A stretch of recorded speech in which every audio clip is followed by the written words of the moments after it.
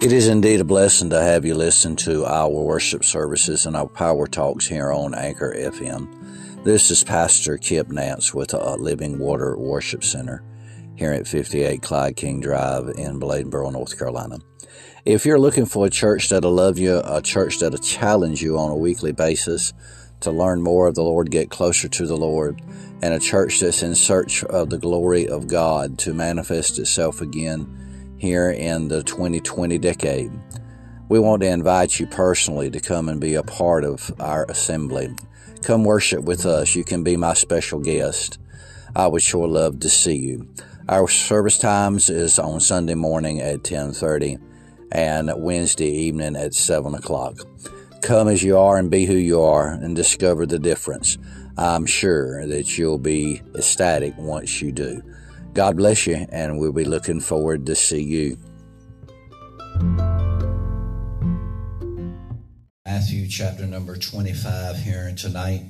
We're going to be talking tonight about the underworld. So often in spiritual warfare, you hear a lot of people talk about the warfare that you fight out in the air and in the flesh. And we hear a lot about the angels in heaven. We hear a lot about what God has in the courtrooms of heaven. But we miss what is in the underworld. And a good understanding of the underworld is a very good help to you as a Christian. And we want to go that route tonight. Now, last Wednesday night, we studied the first dispensation in the Bible. And remember, the word dispensation means a period of time that God has put a law in place and placed subjects, be it an angel or a man, under probation to see if they would follow the law. And if not, then they would wind up being judged. We declared to you, and we're going to slowly walk through these, there are 9 different dispensations within the Bible. 2 of them deal with the dispensations of angels. The first one is one that dealt with the angels that God had when he first created the earth, and the last one would deal with the redeemed men and angels. 7 deal in the middle, deals with man himself. The Bible declares that we have to be a workman rightly dividing the word of truth, and so much has been caused, so much damage has been caused in the church because people that have not studied, showed themselves approved, hadn't studied and learned how to divide the Word of God, has applied certain things to the wrong era and the wrong dispensation and caused so much damage within the church. Let me give you an example. For many years when I was a child in the holiness movement, women couldn't cut their hair. Women couldn't wear makeup. They couldn't wear jeans. The sad fact about that is the dispensation that it was spoken of, it really couldn't have been applied for our culture today. But secondly, the way they applied it was completely different than what it was originally intended. I'll give you a quick example. Men and women back in that day wore robes. So your clothing on the outside looked just like my clothing. The only difference is the gaiety of colors the women wore and the men wore just plain colors. The difference in the whole outfit was in your underwear. And today, there is still a difference in our underwear. And I've said on many occasions, if you're a man that's wearing women's underwear and women wearing men's underwear, then me and you need to talk. But we done so much damage to women in the church because of some man's opinion and not knowing how to rightfully divide the word of truth, to where women were literally scared to come forward and take the positions that they were called to do in the church and be used by God. I'll give you another example.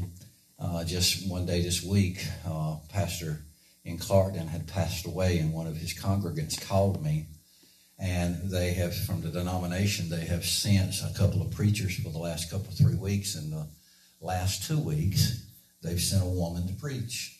And the woman that called me has a major problem with a woman preaching. In fact, she said she got up in the middle of the service and walked out and wanted to get my advice.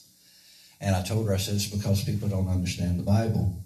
That Phoebe was a deacon. She actually was the head of the deacon board in the church of Ephesus. And she was also, there was another lady by the name of Lydia that actually formed the church of Thyatira and was the pastor of that church. And so often we have hurt so many people because we don't understand Scripture. So what we attempt to try to do, and what I've always tried to do in my ministry, is I've wanted to always rightfully divide the word of truth and apply it the right way, not get too extreme over here, not get too loose over here, be moderate down the middle, and go forward. And because of these false doctrines, or these mixed up doctrines, let's call it that, people have become so legalistic in the church that we don't understand grace anymore. Amen? We just don't understand it. Either we accept cheap grace, or we flap it in the face of God about what true grace is. I'll share with you real quickly. Whatever your conscience tells you and convicts you of, to you that is sin.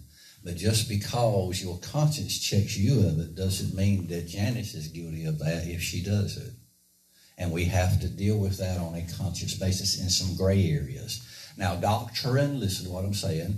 Doctrine is doctrine. There is no type of comparison on that. But there's a lot of gray areas in the Bible that don't give us any extreme, straightforward information, and we have to make our best decision in that replacement, in that place. One thing that people, Betty's generation, Susan's generation before mine and then mine, they were always told that a man of God or a woman of God should not be divorced, should never be divorced. But what do they do in the Scripture where Paul says, if you're loosed from a wife, seek not a wife, but if you seek a wife, or if you have a wife, then you have not sinned. What do they do with that Scripture? You see, we've got to be able to rightfully divide this. So last week we talked about the anti-chaotic age. And I want you to write that down. It's A-N-T-E, not A-N-T-I. A-N-T-E, that means the pre-chaotic age. It's when the church, or the earth was created, and it was created perfect. And we showed you that God created the heavens first, and that he created the earth second.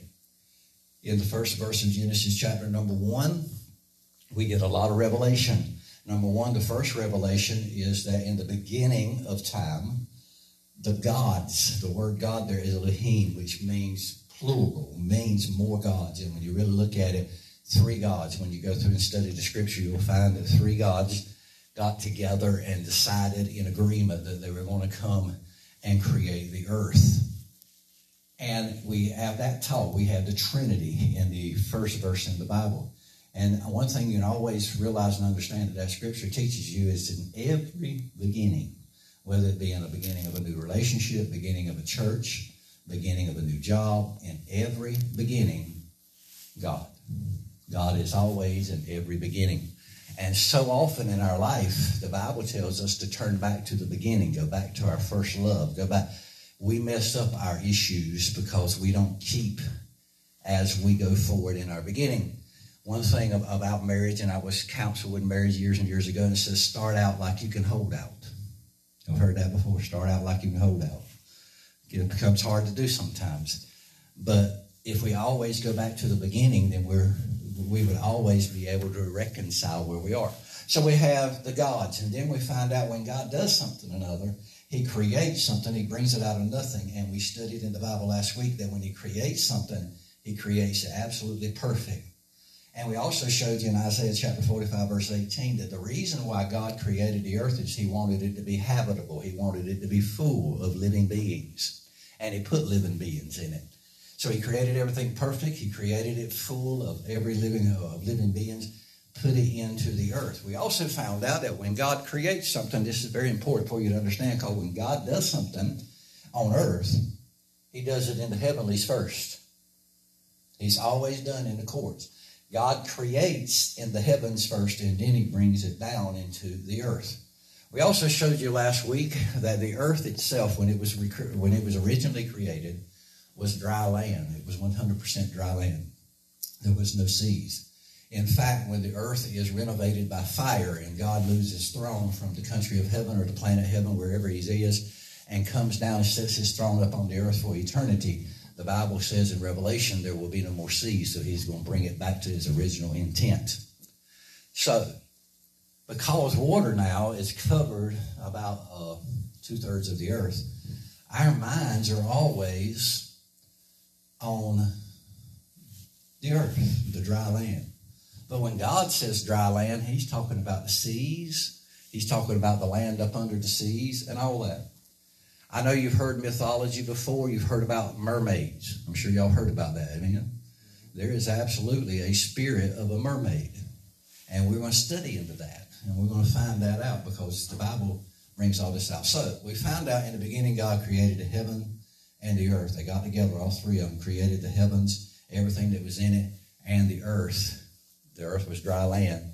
And then we found out in verse number 2, it said, and the earth was, or in that original language, the earth became empty, waste. And we studied on that and what happened with that, and that is that Lucifer, the king of the angels at that time, or the ruler of the angels, went out and told a bunch of lies on God to his subjects here on the earth, and every one of his subjects here on the earth rebelled against God, and they ascended to heaven to overtake his throne and throw him out of heaven. And Jesus said that he beheld Satan as he was thrown from heaven like a flash of lightning. And we also talked a little bit about where demons come from. We're going to really study demonology. It's probably starting next week. But this week we need to get an understanding of the underworld and what happened at that point. And we will show you that tonight, but I want to give you this and put it in your notes. Hell did not exist. It did not exist at the overthrow of the earth or the flood of Genesis chapter number 1, verse 2. It did not exist. We're going to find that here tonight. And God created hell for the devil and his angels. And then we're going to go in tonight and we're going to study what is hell, what is contained in hell, what is in hell. There are different things about hell, different words that you need to know on this. So let's read just a little bit tonight. Matthew chapter 25. And I guess the best thing to do, I wrote down verse 41, but I'm going to move back. And let's just pick up verse 31. We'll read very quickly. And it says, when the Son of Man shall come in his glory, and all the holy angels with him, then shall he sit upon the throne of his glory. And before him shall be gathered all nations, and he shall separate them one from another, as a shepherd divided his sheep from the goats. And he shall set the sheep on his right hand, but the goats on the left. Then shall the king say unto them on his right hand, come, ye blessed of my Father, inherit the kingdom prepared for you from the foundation of the world. Everybody say foundation. Now write this down in your notes. The word is katavole. It's Katebole. That is a Greek word that means overthrow. Overthrow. So God is saying the kingdom of heaven or the kingdom of God was prepared for you when Lucifer was overthrown. Or Lucifer, God overthrew the earth. I'm sorry. That's the way to put it. So God has had you in mind for many, many, many, many, many years. Amen? Y'all with me tonight? Amen?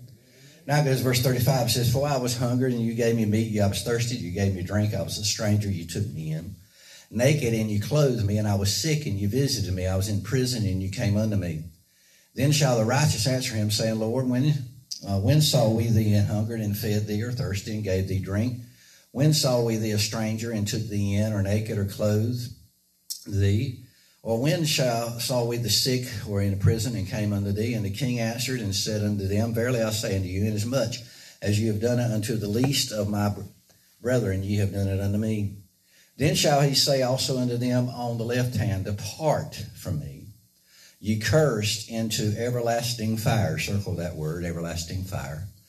Prepared for the devil and his angels. So where is everlasting fire? Everlasting fire is in hell. Also underlined in that scripture, it was prepared for the devil and his angels. And there was no hell until there was a devil. As long as Lucifer ruled this earth, there was no hell. It was prepared at that point in time. So he says it was prepared for the devil and his angel. It says, for I was an hungered, and you gave me no meat. I was thirsty, and you gave me no drink. I was a stranger, and you took me not in, and naked, and you clothed me not, sick and in prison, and you visited me not.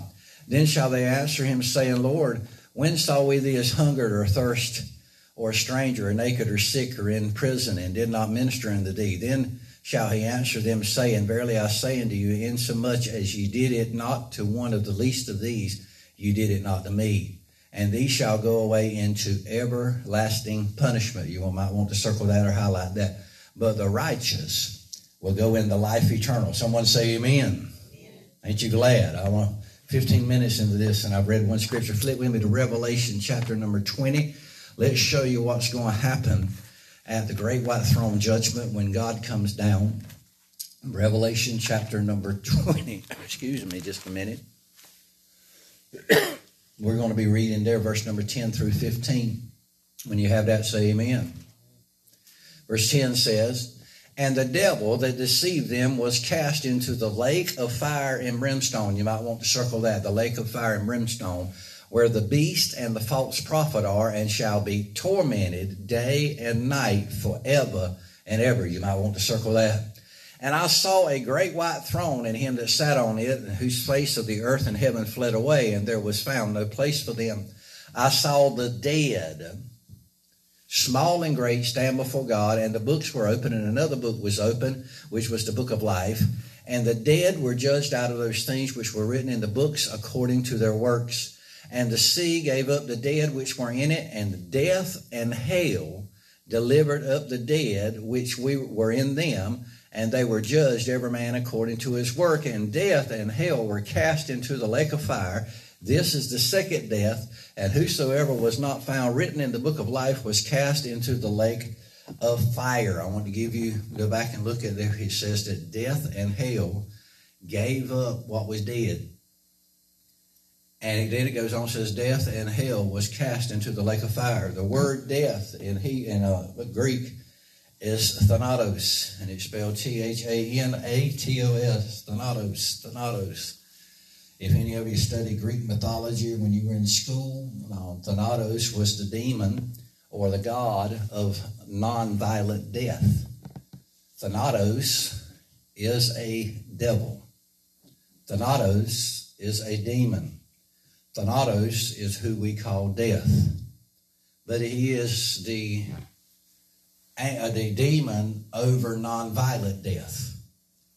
He is the one that has death authority today. When someone dies of natural causes or a non-violent death, he is the one that shows up and comes to get them. Jesus shows up for those that are righteous and takes his power from him. But Thanatos is the demon power that is death. Now I want you to look at the word Hades there, or hell. That is the word Hades. And in Greek mythology, it meant he was the ruler of the underworld. His name in Greek is Abaddon. He is the devil that is over the underworld. Hades is the underworld, the entire underworld. We're going to get into that a little bit tonight. How many's learned something already? Amen. Okay. In your notes, write down that there are 8 different words in the Bible for the word hell, and it's translated hell. And you have to look at which word is being written out and which part of hell that the writer or the author is talking about.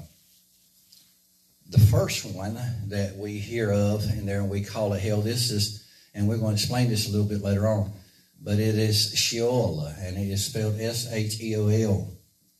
It simply means the unseen world. But we're going to find out that it is actually a compartment of the unseen world. Sheol. Sheol. The second one is Queber, and it is Q-E-B-E-R. That is a word that we get in the Hebrew for the grave. The grave. The grave is part of the underworld. The grave can be translated in the Bible hell. Grave is a part of hell. Doesn't mean that you go to hell. It's just a part of the unseen world. The third one is Hades. That is the Greek word that is equivalent with the word Sheol, which is Hebrew. So when it says Hades, it's talking about the same place of Sheol. Everybody know how to spell Hades? It's Hades. I gave you the word Quaber, which means grave. I want you to come down and write number 4, and this is a Greek word for the word grave, and it's mnemonion, and it is M-N-E-M-E-I-O-N. It's important you know all this. This, when that word is mentioned in the New Testament, is translated grave, and at other times it's translated hell. So when they're talking about hell, it can be that they're talking about the grave. The 5th word is the word Gehenna. It is spelled Gehenna. That in the times of the apostles, the time of Jesus, was a valley on the outside of Jerusalem that they carried all the rubbish and all the trash and all the things that needed to be burned in the nation, and they burned it. And they had a perpetual fire that was burning there forever, and they took that word Gehenna and likened it unto a fire, a place in the underworld where there is a fire that burns all the time. Gehenna. The 6th part of hell is Tartarus. And it is T-A-R-T-A-R-U-S. T-A-R-T-A-R-U-S. That is the deepest compartment or the deepest level of Sheol and Hades. Sheol, the grave, the unseen world. It's the deepest part of that compartment. And then there is a great gulf between those 2 compartments. Tartarus, the deepest abyss of Sheol, Hades. It is when in Revelation you will hear the word that they were thrown into the bottomless pit. That is the abyss that we're talking about at that point.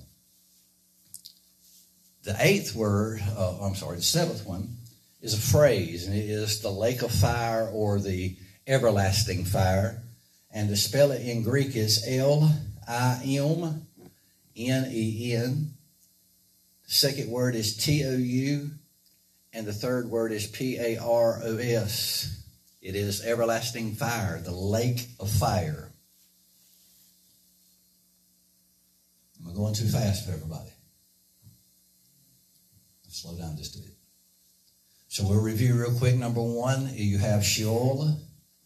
You have that being the unseen world. We have Quaber, which is the grave. We also have Hades, which is the equivalent with Sheol. We have Nimnion, which is the grave in Greek. We have Gehenna, which is the valley of a perpetual fire. Tartarus, which is the deepest abyss of Sheol. And then we have Limnin Tupiros, which is the lake of fire. And the 8th compartment, we've all heard it called, and we've read about it and talked about it, and it's paradise. In Hebrew, it is the word Eden, E-D-E-N. Paradise in Greek is paradios, and it is P-A-R-D-E-I-S-O-S. It's very important for you to understand. Now, I want to go back. This is the unseen world. Every man alive, every woman alive, unless Jesus comes and gets you before, you will go to the grave. You will go to Quaber. You will go to the place that every person goes. Your body will go there. Paradise, however, as today goes, is a compartment in the underworld, under the earth, that is entirely empty. We're going to find out that it became empty. There's something happened that caused it to become empty. To a certain time, every righteous person that died up to a certain time went to paradise under the earth. Now it is empty. In fact, it has been reassigned, or so to speak, the people that die now do not go in the underworld that are righteous. They go to heaven, to a place that Jesus has prepared for us. And that's where we need to really get happy about that. Then you have Sheol, Hades, you have Gehenna, Tartarus, the lake of fire. I want to talk to you a little bit about paradise. The word that I gave you for paradise in Greek, paradeisos, is a pleasure ground. It's a park, it's a forest, it's an orchard, it's a garden of Eden. It is God's garden in heaven. You will hear it in the Bible as you read it described as that. I've heard several prophets talk about that they have had glimpses and views of the garden of God. In fact, when Paul went to the third heaven, that's where he went. He went to the garden of God. David, as I preached Sunday morning, he had the curtains of heaven opened up and he saw the worship of God that was going on in the throne room of God. And when we hear what Paul saw, Paul said he went up to heaven. He actually went to the garden of God. He went to paradise. And he said he saw things that he couldn't explain. There was things that it wasn't even lawful for anybody to talk about. But turn with me to Luke chapter number 16. We're going to talk about that just a little bit. And it's a very popular parable that Jesus talked about. And I know you've heard it all your life. But we're going to pick up at verse number 22. It's talking about Lazarus the beggar. And the Bible says in Luke 16:22, and it came to pass that the beggar died and was carried by the angels in Abraham's bosom. So when a righteous man died, even while Jesus was on the face of the earth, if he died, the angels come and got him, his spirit, his soul, and carried him underground to a place, a beautiful garden in the underworld that was a paradise. And the beggar died, and the angels came and got him. But look what it said happened to the rich man. It said, and the rich man died, and he was buried. That word buried shares with you, he went to the grave. And in verse number 23, it said, and in hell he lifted up his eyes, being in torments, and seeth Abraham afar off, and Lazarus in his bosom. So Lazarus was standing right beside Abraham. So Abraham had died many thousands of years before this happened. And now Lazarus is being received underground in the park, in the garden of paradise that's underground.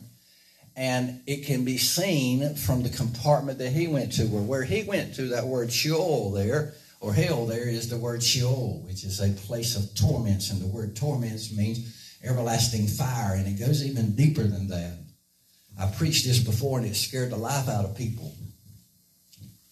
There are certain angels that are assigned there. There are demons that are assigned there. We'll get into that in a little bit. But you see, in hell, he lifted up his eyes, being in torments, and seeing Abraham afar off and Lazarus in his bosom. And he cried and said, Father Abraham, have mercy on me, and send Lazarus that he can dip the tip of his finger in water and cool my tongue, for I am tormented in this flame. And Abraham said, Son, remember that thou in thy lifetime received thy good things, and likewise Lazarus evil things, but now he is comforted, and thou art tormented. And beside all this, between us and you, there is a great gulf fixed, so that they which would pass from hence to you cannot, neither can they pass to us that would come from thence. So Jesus, this is Jesus talking, he is teaching that underground, they all knew there was the grave. Underground there was a paradise, and underground there was a place of torment that had an everlasting flame that was burning at all times. Now, go to Hebrews chapter number 2. Is that interesting to anybody tonight? Amen?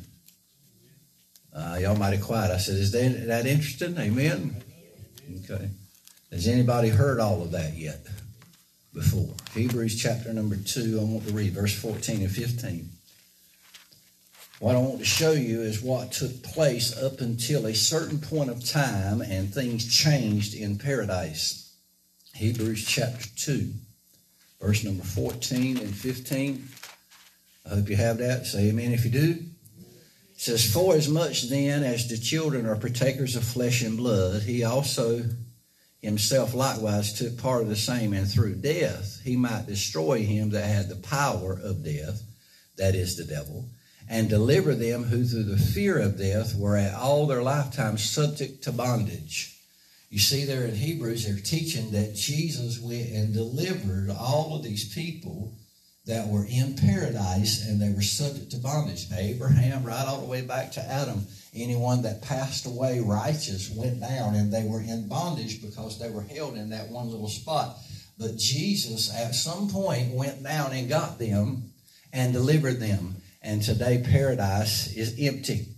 I want you to flip back to Matthew chapter 27. I would have told you to stick your finger there so you wouldn't be flipping too much. But Matthew chapter 27, we want to talk about that just a little bit more in depth. Power's flipping. Matthew 27, we're going to read verse 51 through 53. And when you have that, say amen. Jesus died. And when Jesus died, there's a lot of stuff that went happen. Let's read verse 50. It said, Jesus, when he had cried again with a loud voice, yielded up the ghost. And behold, the veil of the temple was rent in twain from the top of the bottom, and the earth did quake, and the rocks rent, and the graves were open, and many bodies of the saints which slept arose, and came out of the graves after his resurrection, and went into the holy city, and appeared unto many. So everybody that was in the place of paradise when Jesus died, the minute that he died, the graves began to open up, and when the veil was ripped in the temple, and they began to go into the city of Jerusalem, and they began to appear to people. How would you have liked to bury grandma yesterday, and the very next day walk up and open the door, and there she stood at the door? That did happen for a little bit. At this point at Jesus' death, it emptied everything. Flip with me to Matthew chapter 12. We're going to read a verse there in verse number 40. It is talking about paradise too as well. I love the Bible, by the way. I can sit in here and I can study it. I see things that nobody else sees. And as I studied, I began to see some things.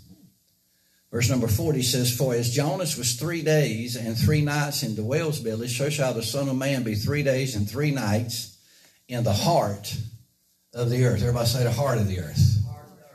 Now, Jesus went to every compartment in hell to minister. He went into the grave at the tomb. He went down into paradise. He left from there. He went to Sheol. From Sheol, he went to Tartarus, and from there he went to Gehenna.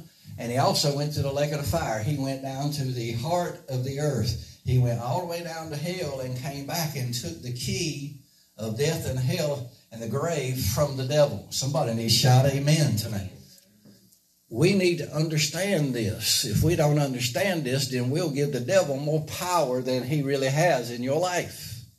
If you don't understand this, you allow a spirit of fear to grab a hold of you and be scared of someone showing out in a demonic rage. If you don't understand that Jesus went down there and literally destroyed what his kingdom was, then you'll never be able to lay your hands upon the demonic and then be cast out in Jesus' name. So there is no need to be upset and scared of the enemy. Now, he's powerful. You got to give respect to the position. He's powerful, but greater is he that is in you than he that's in the world. He's the one that went down there and basically told the enemy, you're going to put the keys in my hand. And you remember I was teaching you guys back a couple of months ago that Jesus had the key of death, hell, and the grave. There's a reason why he's telling you I got the key of death, hell, and the grave, because you got the authority now as the key for Jesus to go. And if you're dealing with a generational devil in your family, you can ask Jesus to use the key of David that shuts up a door that no man can open. The door he's talking about is the door to hell, by the way. You got that? Shuts up the door that nobody can open. And you can ask the devil, ask God to take the devil, take the demon that is in your family and take him there and put him and bind him and pass judgment on him and put him in the place which is a dry place down in hell. So that's powerful to think about, isn't it? Amen? Go with me to Ephesians chapter number 4. Let me show you what Jesus did when he went down into paradise.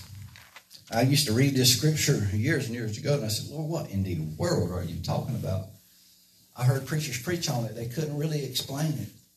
I never got satisfaction with it. One day I sat down and said, okay, Lord, you got to show me what you're talking about. Ephesians chapter 4, verse 8 through 10 says, wherefore he saith, when he ascended up on high, talking about Jesus, he led captivity captive and gave gifts unto men. Now that he ascended, what is it that he also descended first into the lower parts of the earth? He that descended is the same also that ascended up far above all heavens, that he might fill all things. And it goes on, it says, and he gave some apostles and some prophets and some evangelists and some pastors and teaching. Then it goes on and explains to you what those offices are. And I've heard preachers say, he went down and resurrected, brought people out of that there, but they never really did break it out where you fully understood what Jesus did. Jesus went down in the grave. He went down into paradise. He went down into Sheol. He went down into Taurus. He went down to the lake of fire, Gehenna, and he went down to the bottomless pit or the abyss where angels that had already rebelled, and he ministered to them while they were down there and overtook the kingdom that the devil had set up. So the devil is not really a god. He's not a king. He is masquerading as a king. He has absolutely no power. Say that with me. He has absolutely no power. None. Zero. Zilch. The only power that he has is if you give it to him. Amen. So paradise, up until the day that Jesus died, was full of righteous spirits as they went there. And the minute that he died, they come up out of paradise, out of the grave, appeared to their family, and then after a while, they were gone. They appeared for about 3 days, and then they were gone. They ascended. When Jesus ascended up to heaven, they went with him. And he carried them to the place that he is preparing for us to go. Has anybody ever heard that before? Right there in the scripture.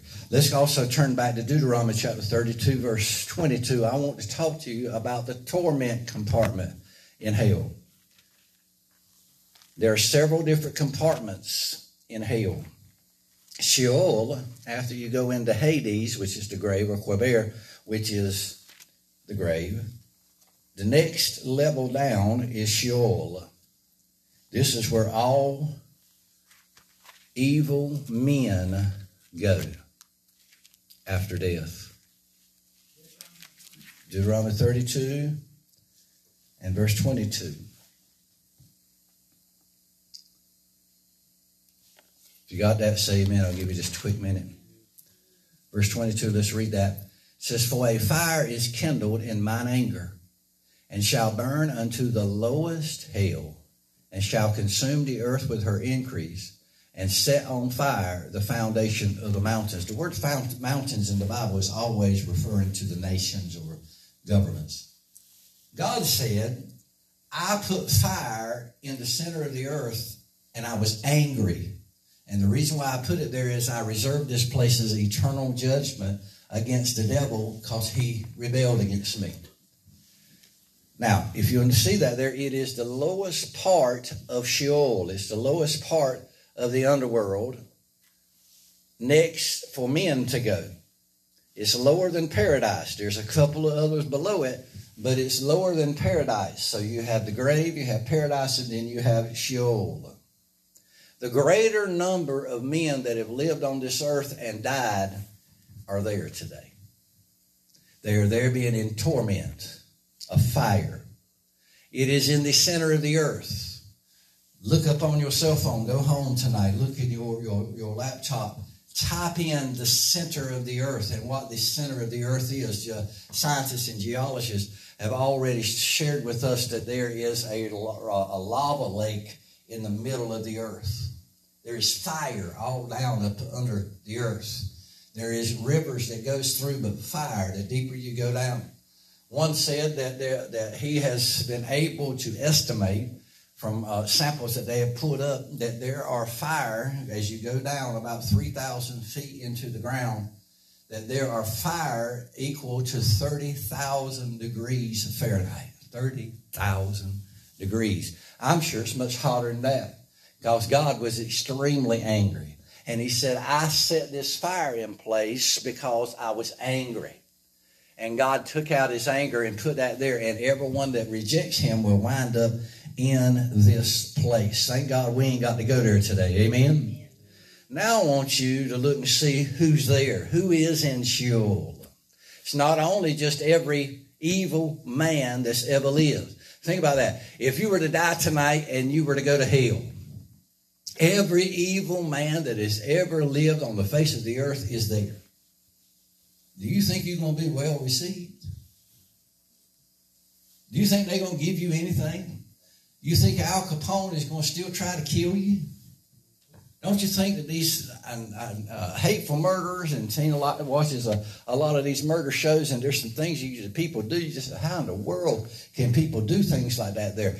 When you realize and understand that if you wind up going to hell, you're going to see these people face to face. You're going to be dealing with them on a daily basis. You're going to have to put up with them. You're going to constantly be in fear. You're going to constantly be in terror. You're going to always be looking over your shoulder. I tell you, that's one reason why you need to get saved.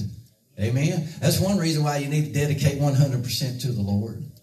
So let's go and find out what else is there. Proverbs chapter number 9. We'll study this next week a little bit more in depth because I don't have the time tonight to do it.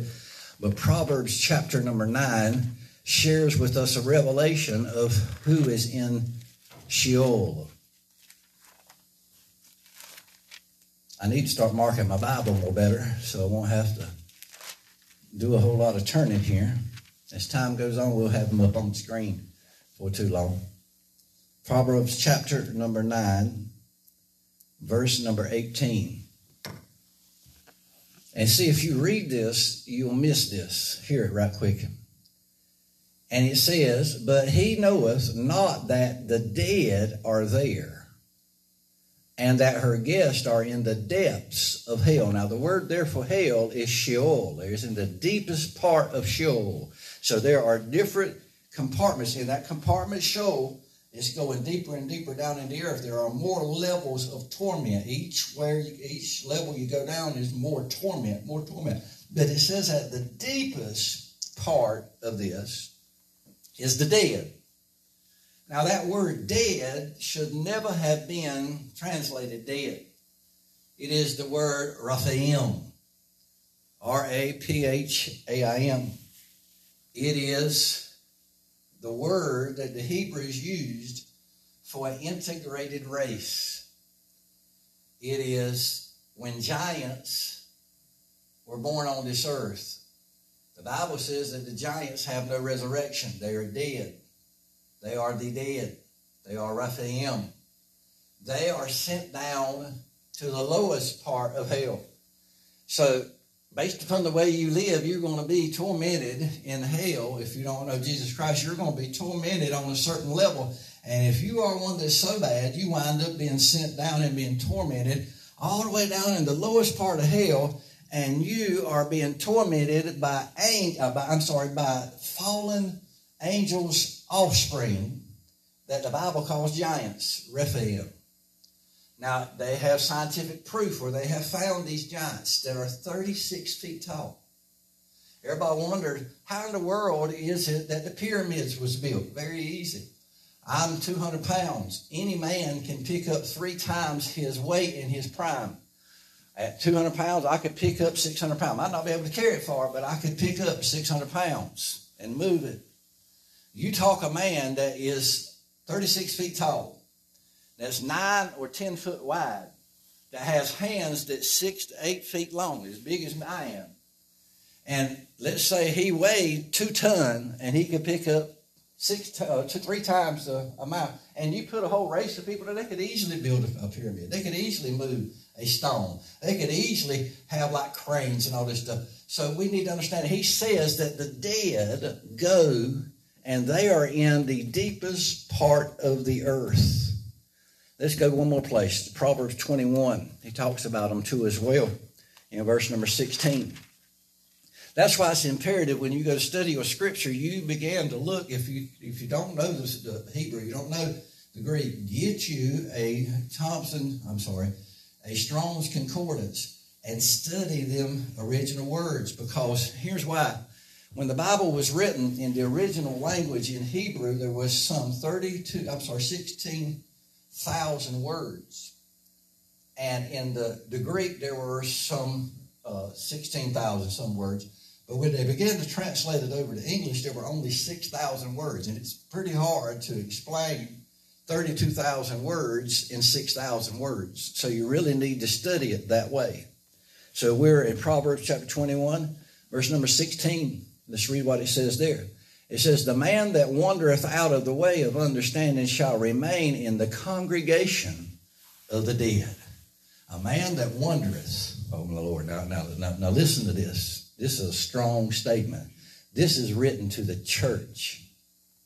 The man that wandereth out of the way of understanding shall remain in the congregation of the dead. What that is teaching you, and what the Jews teach you, is if you ever have committed to be a Jew, and then you turn around and walk away from the Jewish religion and leave the way of understanding, you're going to be the one that is sent all the way to the deepest part of the earth, and you're going to be tormented on a daily basis by these great big angels. That's called, or all these great big devils. It's called giants. Is that interesting to y'all? Amen? Yeah. Now, let's go and look at Tartarus. This is something that we need to do. I'm going to go into the third level. Let's go to 1 Peter chapter 3, verse 19. I love to do Bible study because I can always bring out something that you don't know. Someone told me one time, said, you can make the Bible come alive. I do that there. God's given me the ability to do that. If you'll sit there and listen to me long enough, the Bible can talk to you. And it would talk to you in a very deep level. 1 Peter chapter 3, verse 19. This is talking about Jesus. Peter's talking about Jesus and said, by which also he went and preached unto the spirits in prison. This is talking about Tartarus, which sometime were disobedient, when once the long-suffering of God waited in the days of Noah, while the ark was preparing, wherein few, that is, 8 souls, were saved by water. So he's talking about the giants that were on the face of the earth at that point in time before the flood. That's the reason why God destroyed the earth anyway and flooded it at that point in time because of the giants. So he's saying there, look at that verse one more time. Look at it real good in verse number 19.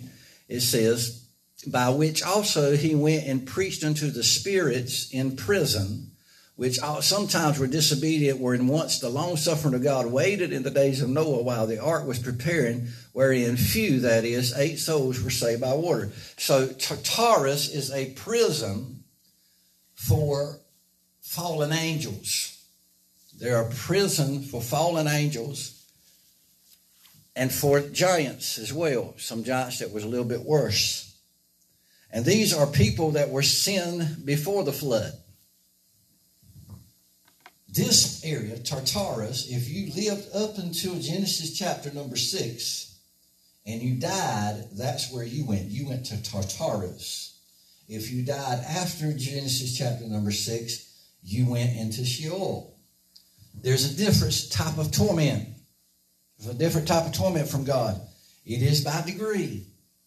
If you wasted all of God's grace when he gave everybody the opportunity to come into the ark and get saved and they didn't want to hear it, then your punishment is going to be worse than the ones that come in the dispensation later. That's why it's important to understand the dispensations of the Bible. Does that make sense? Okay, all right. Look at chapter 2 of 2 Peter. Let's go over there. Chapter 2, verse number 4. We'll talk about that just a little bit more. You got that? Say amen. I'll wait just a minute. And the verse says, where, chapter 2, verse number 4. I'm sorry, I look at the wrong chapter. For if God spared not the angels that sinned, but cast them down to Tartarus, still the word hell, it's Tartarus, and delivered them into chains of darkness to be reserved unto judgment. I told y'all the angels had chains, right? And they could go down to the bottomless pit and open up the bottomless pit. This is going to be some of the demonic spirits that is released during the 1,000 or the season that the devil is launched here on the earth after the 1,000-year millennial of Jesus Christ. But these angels that fell and sinned, that helped the earth sin to the point to where they wasted all the grace of God and the earth was destroyed, they go to this area called Tartarus. Now let's look at the bottomless pit. Look at Luke chapter 8, verse 31. I'm just going to give you one verse there. I could go a whole lot deeper, but I don't have the time tonight. Luke chapter 8, verse 31. Flip over there quickly if you got it. Are you glad you come to church? Have you learned something tonight? Say amen so they can hear you on the tape. Amen. All right, good, good. I love to teach, by the way. I think y'all can see that. Amen. Luke chapter 8, verse 31. And Luke, the writer, declares this, and he says, and they besought him that he would not command them to go out into the deep. And now let's read. Let's go back just a little bit further. And Jesus said, what is thy name? And he said, Legion, because many devils were entered in him. And they besought him that he would not command them to go out into the deep. Now you have heard preachers preach that they commanded, that they didn't want to be sent into the water. He's not talking about water there. He's talking about the place called the abyss, the bottomless pit. He said, well, who are you coming here to torment me before the time? I know where I'm going, but don't send me there yet. So he's asking, the demon there is asking Jesus, don't send me to the bottomless pit right now. So you got the authority to send the devil to the bottomless pit through Jesus, but you got to have Jesus to use the key of David, the key of death and hell and the grave. Are y'all following me tonight? Amen. Somebody told me one time, says, brother, you need to write a book so everybody can understand this. So you see there, the word deep is the Hebrew word for the abyss, which is Tartarus, the deepest part of hell. Now let's finish up tonight. Let's study on Gehenna, Gehenna. Revelation chapter number 20. Turn with me there very quickly. Then I'm going to ask you if you got a question or two before we close tonight. Verse number 6. Revelation chapter 20. I'll wait there just a few minutes. When you have that, say amen so I can hear you. Verse number 6 says, blessed and holy is he that hath part in the first resurrection, or such the second death have no power. But they shall be priests of God in Christ, and shall reign with him 1,000 years. And then it goes on and it says, and when the 1,000 years are expired, Satan shall be loosed out of his prison, and shall go out to deceive the nations which are in the four quarters of the earth, Gog and Magog, to gather them together to battle, the number of whom is also the sand of the sea. And they went up on the breadth of the earth, and compassed the camp of the saints about, and the beloved city, and fire came down from God out of heaven, and devoured them. Now look at verse 11. And I saw a great white throne, and him that sat on it, from whose face the earth and the heaven fled away, and there was no place for them. Right there it tells you that the earth and the heaven flees away, has been renovated. And he said, I saw the dead, small and great, stand before God, and the books were opened, and another book was opened, which is the book of life. And the dead were judged out of those things which were written in the books according to their works. And the sea gave up the dead which were in it, and death and hell, two fallen angels, delivered up the dead which were in them, and they were judged, every man according to their works. And death and hell were cast into the lake of fire, Gehenna. They were cast into the lake of fire. Look at chapter 21, verse number 8. Let's just go over there real quick. It says, but the fearful, the unbelieving, the abominable, the murderers, the whoremongers, sorcerers, the idolaters, and all liars shall have their part in the lake which burneth with fire and brimstone, which is the second death. Now go over one more chapter. Verse number 15. I want you to see this too as well. It says, for without are dogs and sorcerers and whoremongers and murderers and idolaters and whosoever loveth and maketh a lie. This is the final hell that we're talking about. This is where Satan, the false prophet, the Antichrist, all of the devils, all the giants, all the fallen angels, every spirit of man that does not live right for the Lord and accept his right, they will wind up in Gehenna. So God will come into Tartarus. He will come into Sheol, judge them, and they got a final resting place, which is Gehenna. It is a lake of fire. So all unrighteous people, all unrighteous subjects will, after a period of degrees of torment, will be thrown into the lake of fire and equally be tormented. God is a loving God, church, but he is an angry God as well. So, that being said tonight, this has been a study on the unseen world. And understanding the unseen world gives you the power, the understanding, and knowledge so that you'll know how to deal in a warfare state, so that you'll know who to call on and who you're fighting. We're going to go quite a bit deeper in this as time goes on. But I appreciate all of you coming here tonight.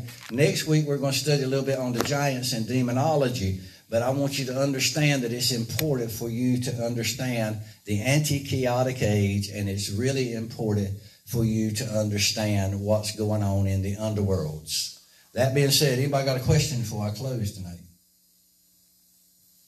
All of that, and nobody's got anything they need clarified.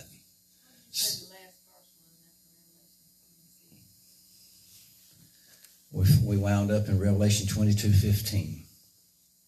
22:15. Father God, in the name of Jesus, we have brought this forward to these folks here tonight. These are the ones you're wanting to hear this. God, tonight you have opened up a different realm and a different level and a different dimension of understanding of your scriptures. God, tonight I ask you, Lord, that you'll write it upon the tablets of their heart. Father, that you'll keep it ever on their finger and ever before their eyes. Father, I pray, Lord God, that this will continually give a revelation unto them. Father, that they'll be able to move further for you and go forward for you and be able to be victorious through the power that Jesus has taken back from the enemy. God, help us as we go forward not to give the devil any power in our life. Father, help us, Lord God, to take the knowledge that we know of today and realize, Lord God, that you are the one that's in control and you have already won the battle. Father, in Jesus' name, we pray that we'll be able to usher in the glory of Almighty God. And Father, that we'll be able to receive from you exactly that which you have laid upon our hearts, and we'll go forward with us. Go with us, lead, guide, and direct us, and bring us in love and in unity back together again. And we'll give you the praise and the glory for it all as you keep us all safe in the middle of this virus. And God, you preach your message through us to this world. Let you get all the glory out of everything that is done in the precious holy name of Jesus. And the church said, amen. Amen. Praise the Lord. Show somebody as you leave that you love them. If you love them, shake their hand, maybe hug their neck if you feel like it. If not, maybe you want to strangle them a little bit if you don't like them too good. But we're just glad to be together in the name of Jesus. Amen. Amen. All right. We'll see y'all Sunday morning. God bless. And until we are at the point to where the tabernacle of David is restored in our life, we're going to have major problems. Amen. So that we're going to be talking about the tabernacle of David until God says we have accomplished what he has purposed in our hearts and accomplished what he has purposed in our assembly. I want everyone here just real loud say this morning, we need the glory.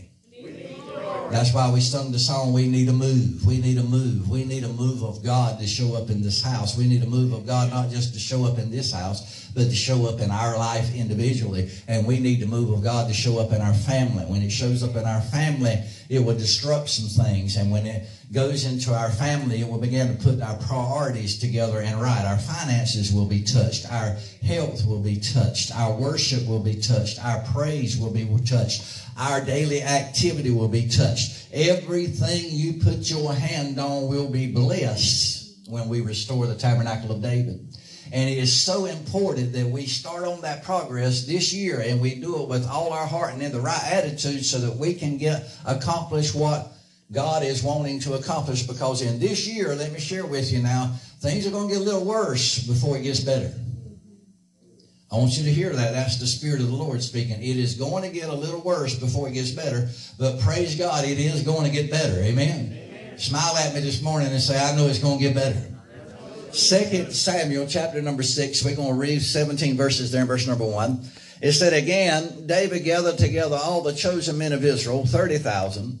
And David arose and went with all the people that were with him from Bali of Judah to bring up from thence the ark of God, whose name is called by the name of the Lord of hosts that dwelleth between the cherubims. And they set the ark of God upon a new cart and brought it out of the house of Abinadab that was in Gibeah. And Uzzah and Ohio, the sons of Abinadab, drave the new cart. And they brought it out of the house of Abinadab, which was at Gibeah, accompanying the ark of God. And Ohio went before the ark. And David and all the house of Israel played before the Lord on the manner of instruments made of fir wood, even of harps, and on psalteries, and on timbrels, and on cornets, and on cymbals. And when they came to Nachon's threshing floor, Uzzah put his hand to the ark of God and took hold of it, for the oxen shook it. And the anger of the Lord was kindled against Uzzah, and God smote him there for his error, and there he died by the ark of God. And David was displeased, because the Lord had made a breach upon Uzzah, and he called the name of the place Perazuzah to this day. And David was afraid of the Lord that day, and said, how shall the ark of the Lord come to me? So David would not remove the ark of the Lord unto him into the city of David. But David carried it aside into the house of Obed-Edom the Gittite. And the ark of the Lord continued in the house of Obed-Edom the Gittite 3 months. And the Lord blessed Obed-Edom and all his household.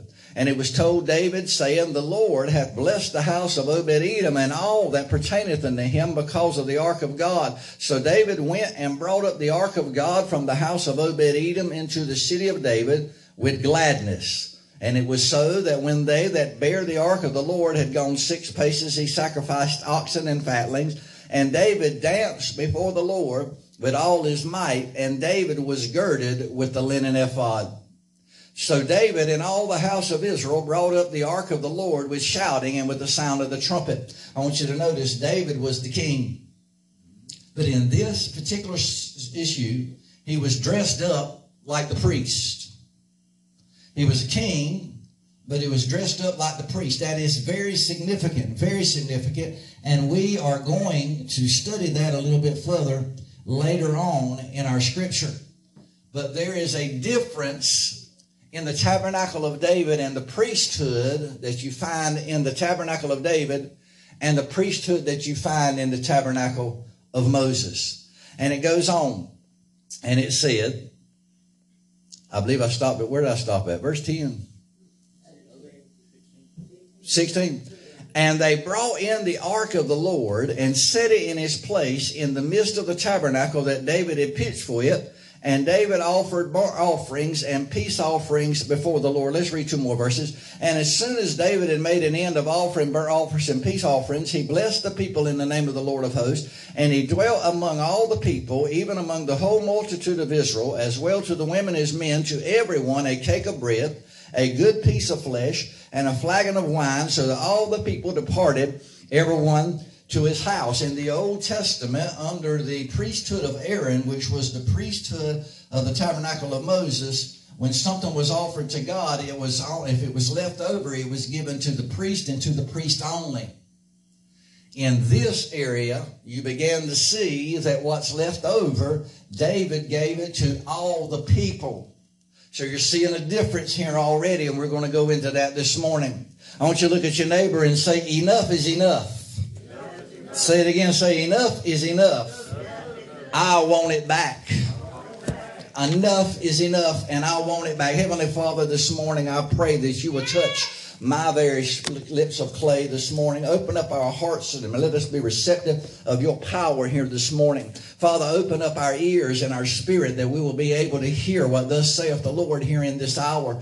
God, I pray right now that you will begin to penetrate each and every heart, Father, that they'll be able to find exactly what you're doing in this hour. And Father, that they will begin to respond into your calling to them. Father, I pray today, Lord God, when all is said and done, that you would allow me to expound this out in a way to where everyone can understand it. And I'll give you the glory and the praise for it all in Jesus' holy name. And our church said, amen.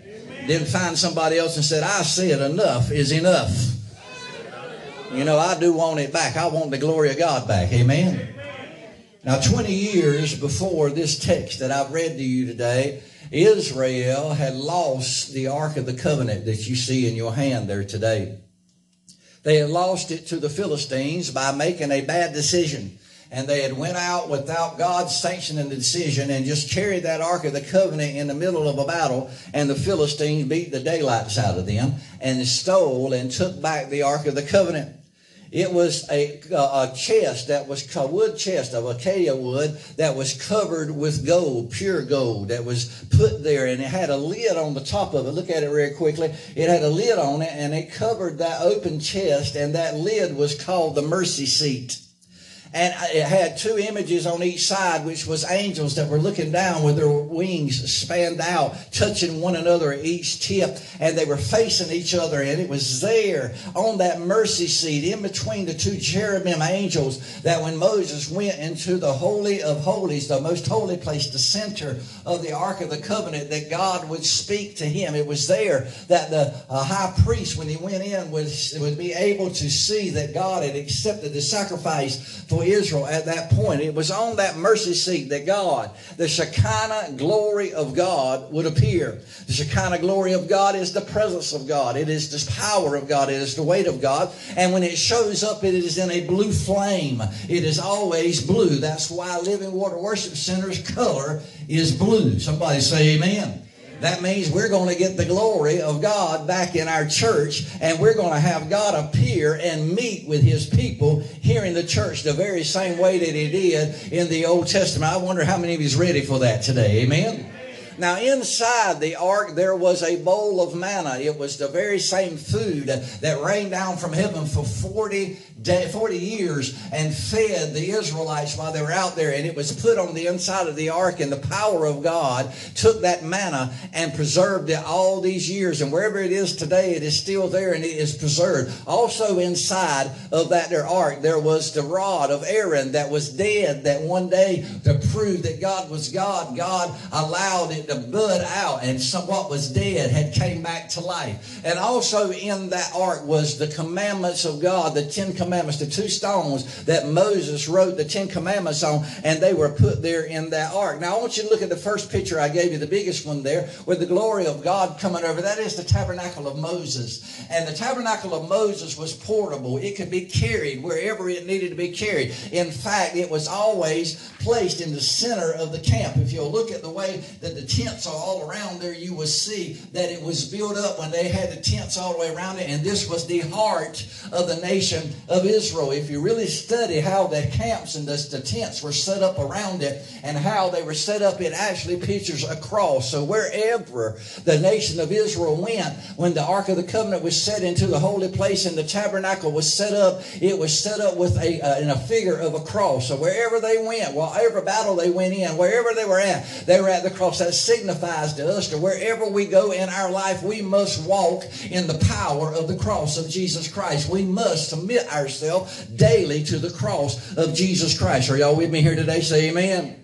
Now, inside that middle carriage there, that middle building there were two different places. There was if you look at this building right here, this building is set up just like the Ark of the Covenant. It comes in and you have the outside foyer that would be the outer court. When you come in here, this could be the holy of holy, the holy place right here. And then as you come a little bit further, you get into an area called the most holy place. That's where the Ark of the Covenant was set. It was set behind a veil that was so thick that no light come in there with it. It was set in pure darkness. Nobody could see it. In fact, if anybody entered into it, they had to go into it with incense burning and the smoke so thick that they couldn't see the Ark of the Covenant. For if they saw the Ark of the Covenant, they immediately died under the tabernacle of Moses. But it was there in the center place of that there ark, and that center place of that tabernacle that was portable, that God would come down and he would talk to Moses face to face. He would come down and he would talk to the Israelites' high priest, and he would do so and share with him that they accepted or did not accept the offerings and the sacrifices that was given unto them at that point in time. In fact, the presence of God was so strong that when the high priest went into the Ark of the Covenant, that he had to go in with bells and pomegranates on the bottom of his linen ephod. And as he walked around, the pomegranates would hit the bell and make a noise. That's why the Bible says that without the fruit of the Holy Ghost, it turns in to be nothing more than a tinkling cymbal. Speaking of those pomegranates, that is the fruit of the Holy Ghost, symbolic of the Holy Ghost, hitting against the very bales that were around her. And God said, without the fruit of the Holy Ghost, all your praise, everything you do, every action that you do in life is nothing more than just the bells tingling against one another. But there was a purpose for those bells and those pomegranates to be there, because as he walked around, he had a rope tied to his leg. And if he quit moving, they knew that he had died and God had rejected all of the sacrifices. They would pull him out and carry him out, and he would be buried, because the glory of God does not play around. Somebody say amen. This tabernacle was portable, and it sat there, and as long as you look at that picture, you see that fire, that pillar of fire that is over the top of it. As long as they could see the pillar of a fire over the top of that tabernacle, at that point they were to stay where they were. But the minute that fire picked up and began to move, then everybody had to jump into action, and they jumped into action and began to take down the tabernacle. And the high priest would go in with blankets, real thick blankets of animal skins, and they would walk to the back of the Ark of the Covenant, and they would lay down that particular blanket, because the Ark of the Covenant could not be seen by natural people's eyes. It was a sacred object. Nobody could see it. And when they carried it around, it had to literally be covered and hid. And on top of that, there were two staves. If you look at the second picture that I gave you of the Ark of the Covenant, there were two staves of wood that run through to some 4 rings of gold, and they were added there so that they could be put on the shoulders of the high priest. And when they carried them, that the Levites were the only ones that could carry that particular object, and that object had to be covered with a blanket of animal skin. Nobody was be able to see it. Nobody else was supposed to come any closer to that Ark of the Covenant. Nobody else was supposed to enter into that room. In fact, Moses said that Aaron could not come into that room but one time a year, and that's in October. And he was able to go in there and sacrifice with them. It was always hidden from public view. Even the priests that carried it could not lay their eyes on it. If they got close to it, they immediately died. And every time Israel would march, that Ark of the Covenant was carried before the congregation. Wherever they went, it was carried before the congregation, signified that God was leading his nation. God was leading his nation. God was leading his people. God was leading his people. So often here in the church today, many people are behind the pulpit, seek worldwide fame, and they seek the praise and worship that literally they have thrown away the glory of the God and God himself, and they're sitting here wanting more praise than what God has got. And God said, in the last days, I am going to restore back the tabernacle of David, and I'm going to come back and revisit my people, and I am going to bring one of the greatest revivals that you've ever seen on the face of this earth. Somebody needs to say amen this morning. So in between those two angels, the cherubim, God spoke to Moses. Moses winds up dying. Aaron winds up dying. And as time went on, the high priest, which was Aaron's lineage, began to use this Ark of Covenant the wrong way.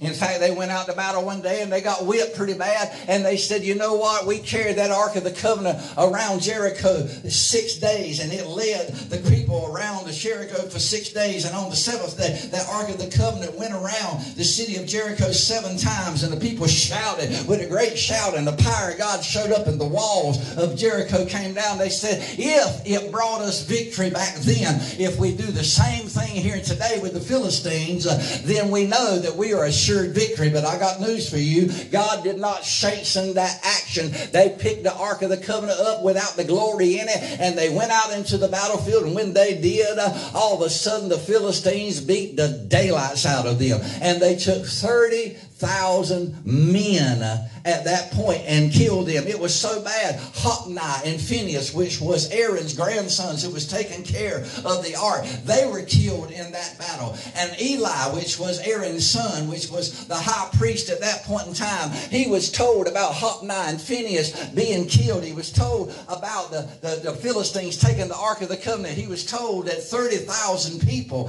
had died, and he was the high priest at that time that sanctioned that activity. But God did not sanction sanctioned that activity. And when he was told that there, he was a big man, and he literally went and fainted and fell off of his throne. And when he did, he fell down and he broke his neck, signifying that without the glory of Almighty God, you lose your headship. Y'all with me here this morning? And immediately the Philistines took the Ark of the Covenant and they went several places into their nation. And they went and they set it first off in the temple of Dagon, their god. And the next morning when they woke up, they came in there where Dagon was. And Dagon had fell over and it was laying prostrate before the Ark of the Covenant. And they sat there and saw that Dagon, their god, was literally in worship before the Ark of the Covenant. So they picked up their god and they put their god back up there. And God said, you didn't hear me. So in the next morning when they got up, they saw that Dagon had fell over again, prostrate, laying on the ground, and he was there. And this time when they went to pick him up, his members began to fall off, and they couldn't stand him back up because God had said, I will have no other gods before me, and no other God will get praise when I'm the one that should be praised. Someone say amen. So for 7 months, they began to carry their ark around from one town to the other. And all of a sudden, God said that every place that they carried him, he released mice out in the field. And they went out and they were just all in the house. How would you feel if you were laying down in your bed and all of a sudden just a great big field of mice showed up in your bed? And all of a sudden, he also said that he hit them with emerods. We're going to talk about that in just a few minutes. He hit them with inflamed emerods, and it was terrible. Tumors was there. And finally, the Ark of the Covenant winds up at Kirjath Jearim, and now God begins to see that nobody is missing the Ark of the Covenant. And we read to you and we studied last week that God rejected Saul as king. And when he did, Samuel was crying over it. And God told Samuel, he said, you go because I found a man in the house of Jesse that is after my heart. He said, I prepared a king there for me. And David becomes king after recapturing the first move that he had. He recaptured Jerusalem back. And the second thing on his agenda was, I'm going to go get the glory of God back to Jerusalem. And I'm going to put God in his rightful place. I wonder today how many of you am I talking to that has that in your agenda, that no matter what nobody says, no matter what nobody does, it is important and highly important in your life to have the glory of God in your life in the proper place, and you're willing to do whatever it takes to have God in your life. Am I talking to anybody this morning? Somebody shout amen. Amen. So David sets out now as his second active king of Israel to go and get the Ark of the Covenant. Now God said, I chose David because he was a man after my own heart. And now he begins to reign in Israel. Last week we found out that David had one priority. And we read it in Psalm chapter 132. He said, I will not have me a house. I will not live in my house. I will not lay in my bed. I will not pertain and get comfortable in my situation until I have prepared a place for the glory of God to be in Israel. And God is looking for that heart today that says it don't matter what's going on until God is in the proper place. I will not go about to another activity in my life before I move to do anything, before I move to build a house, before I move to go to work, before I move to have a relationship, before I move to spend any money. I'm going to make sure I got the power and the glory of God in my life. And God said he's looking for that today here in Living Water. I wonder how many of you here with me today wants that in your life. Amen.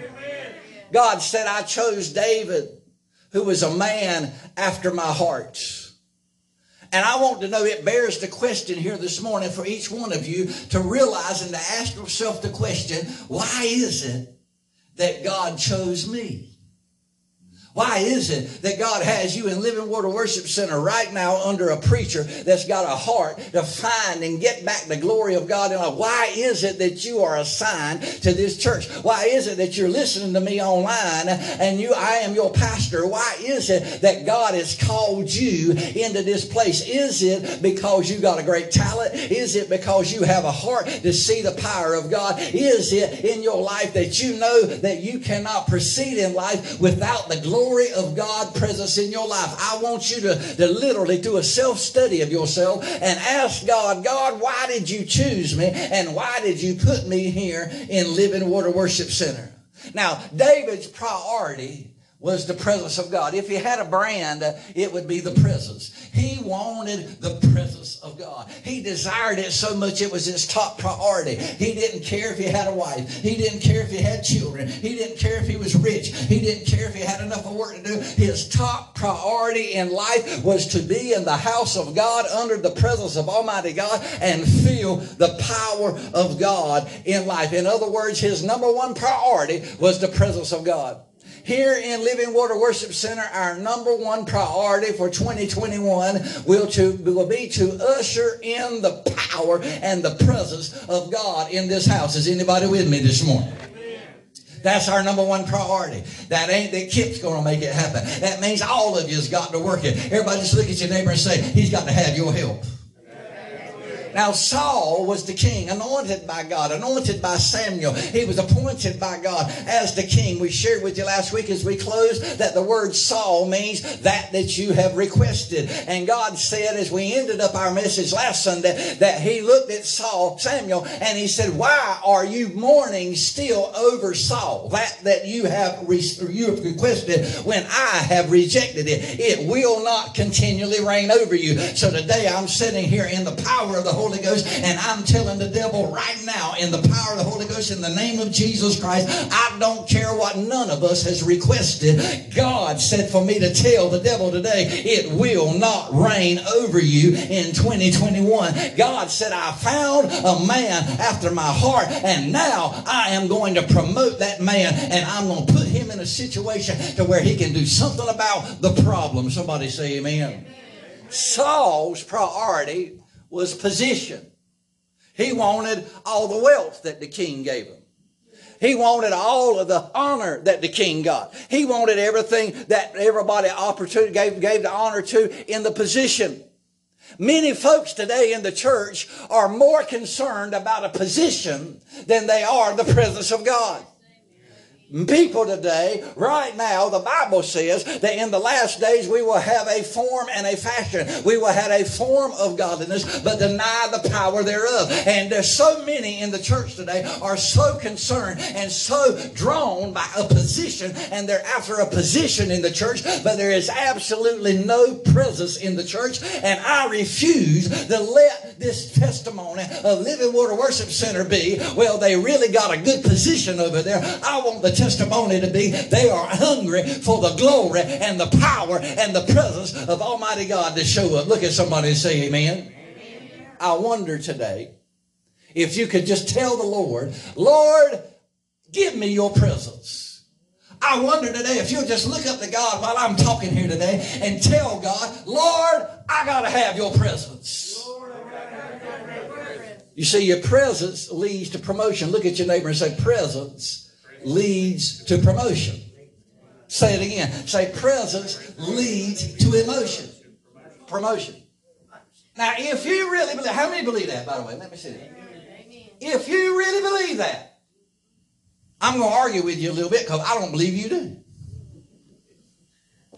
Because if you really truly believe that the way you got promoted in life, the way you got promoted in the world, was that you got in the presence of God, and you had the presence of God in your life, and when you got the presence of God in your life, you would be promoted. Then you would be coming to the church come hell or high water. You would come where the presence of God has promised that it will show up at. You'll quit telling the preacher lies and telling the preacher that, hey, I'm still with you, but you ain't with us. You don't have no desire for no promotion in your life. You ain't hurting the preacher and you ain't hurting the church. You're hurting yourself. Am I preaching this morning? Amen. If you really understood that if when you got in the presence of God, you can be promoted, if you really believed that that was the way it was, then I would have to keep this church open 24 hours a day, 7 days a week. Oh my God, now am I arguing pretty good, amen? If we really truly believe that God would promote living water, we would get in His presence, then we would come here and we would do what it took to get in the presence of God, and God would bless His church and fill up every one of the pews to the point where we have to add on and have to buy more land and build new buildings. We would have to get into line with God, because if we really believe that then nothing would keep us from getting in the presence of God. Amen. I'm going to say amen myself on that. If you really believe that, where are you this morning? Can I stir it up? I'm going to disrupt some stuff this morning. Is that all right?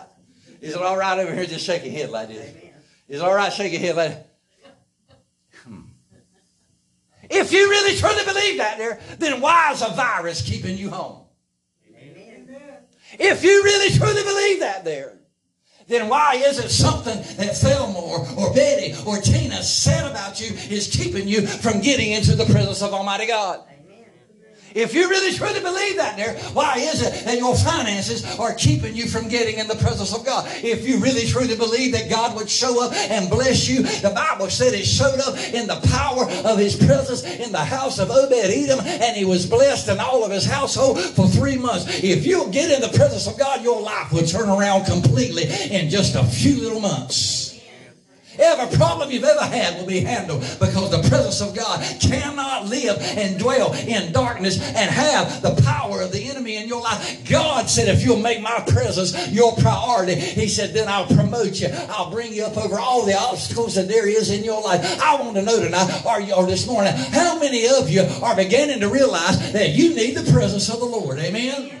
Everybody just holler out and say, I need the presence of the Lord. So David set out that he was going to go and he was going to get the Ark of the Covenant back. He was going to get the glory of God back. He was going to get the presence of the Lord back. But he didn't go out without obstacles. You see, there were the Jebusites in Zion. And the Jebusites had got into a stronghold. Let me explain to you what a stronghold is. A stronghold is a geographical location that if someone got in it, they literally had power because they held that territory. And it was really hard to get them out of that territory because they could see everything that was going on around them. So the Jebusites had taken over Jerusalem. And the first step that the king of Israel had to do is he had to go out and run the Jebusites out of the territory that had come over and took the city of peace and took it away from Israel. So not only was the glory of God gone, they had lost their capital city because the Jebusites had come in and they got into the stronghold there, and they had a stronghold in Zion, and they had that stronghold in Jerusalem. Some of y'all in your life right now, there is something that is in your territory, in your stronghold area, and every time you try to get back what God's got for you, that Jebusite, so to speak, is still sitting there in that stronghold, and you get whipped every time because your priorities are not in the right condition. Am I here with anybody this morning? Mm-hmm. There are some times and some things in your life, if they get in your life, it's hard to get rid of them. Amen. I know what I'm talking about. I'm dealing with something I've been trying to get rid of it for years. It's hard to overcome something that's in a stronghold in your life. When it has taken your territory, it's hard for you to get it back. So this ain't no easy task that God has given us. You got to literally clear out that stronghold so that you can get the glory of God to come back. If he'd have never cleared out that stronghold and took Jerusalem back from the Jebusites, and he'd have showed up with the glory of God, the Jebusites would have took that ark and whipped them just like the Philistines did. So you got to drive out the Jebusites that are hindering you from being the child of God that's walking in the glory of God. And you got to want it so bad that you're willing to fight and stand against what has taken over in your stronghold. Look at somebody and say, I want the glory this year. So what David did is he took back the territories that the strong man had come in and they had took over. The Jebusites had a stronghold, and they said, and when after he took over those strongholds, he looked at 30,000 men and he said, all right guys, it's time to go get the glory. Look at your neighbor and say, it's time to go get the glory. I've been laboring in this church a long time. I've been praying for some of y'all nuts many, many years. I've been fasting for y'all many years. I've been fighting the devil for you for many, many years. And now God said in 2021, Kip, it's time for Living Water Worship Center to go and get the glory. The stronghold is over with. God spoke to that lady sitting right there out there in the car and said all that mess that happened many years ago out there, and gave this here place some sarcastic and some stigmatization. He said, that's over with. It ain't raining over you anymore. I found somebody after my heart, and now it ain't got no more power. I'm coming to bring the revival that I said that I wanted to do when Living Water was created. Are y'all with me this morning? Say amen. David knew if he got into the presence of God, he knew that everything was going to be all right. In Psalms 16:11, he wrote, in your presence is fullness of joy, and at your right hand there are pleasures evermore. Let me share with you, if you get in the presence of Almighty God, you're going to have complete peace. How many's ready for some complete peace? You won't bother me like you bother me right now when I get in the presence of the Lord. Nothing don't bother me like it does out there in the world. If I get in the presence of the Lord, I literally can handle it a whole lot better. I want you to know we need the presence of God in this church, and we need the presence of God so thick and so powerful that when somebody pulls up here in this church, out there on the outside parking lot, that the glory of God is firing and fooling and moving in a powerful way enough to where everything they got wrong in their life, they get the power of God to walk and leave from here in complete peace. Look at someone and say, you ain't going to leave like you came. Amen. You hearing me? Now you're starting to see what your preacher's been talking about for years. Amen. You getting the revelation now? Amen. Okay, now there you are. Lord, thank you. I was able to bring that out exactly the way you wanted me to. Amen. Look at your neighbor and say, I got to have the presence. But something had happened. Israel had lost the presence of God.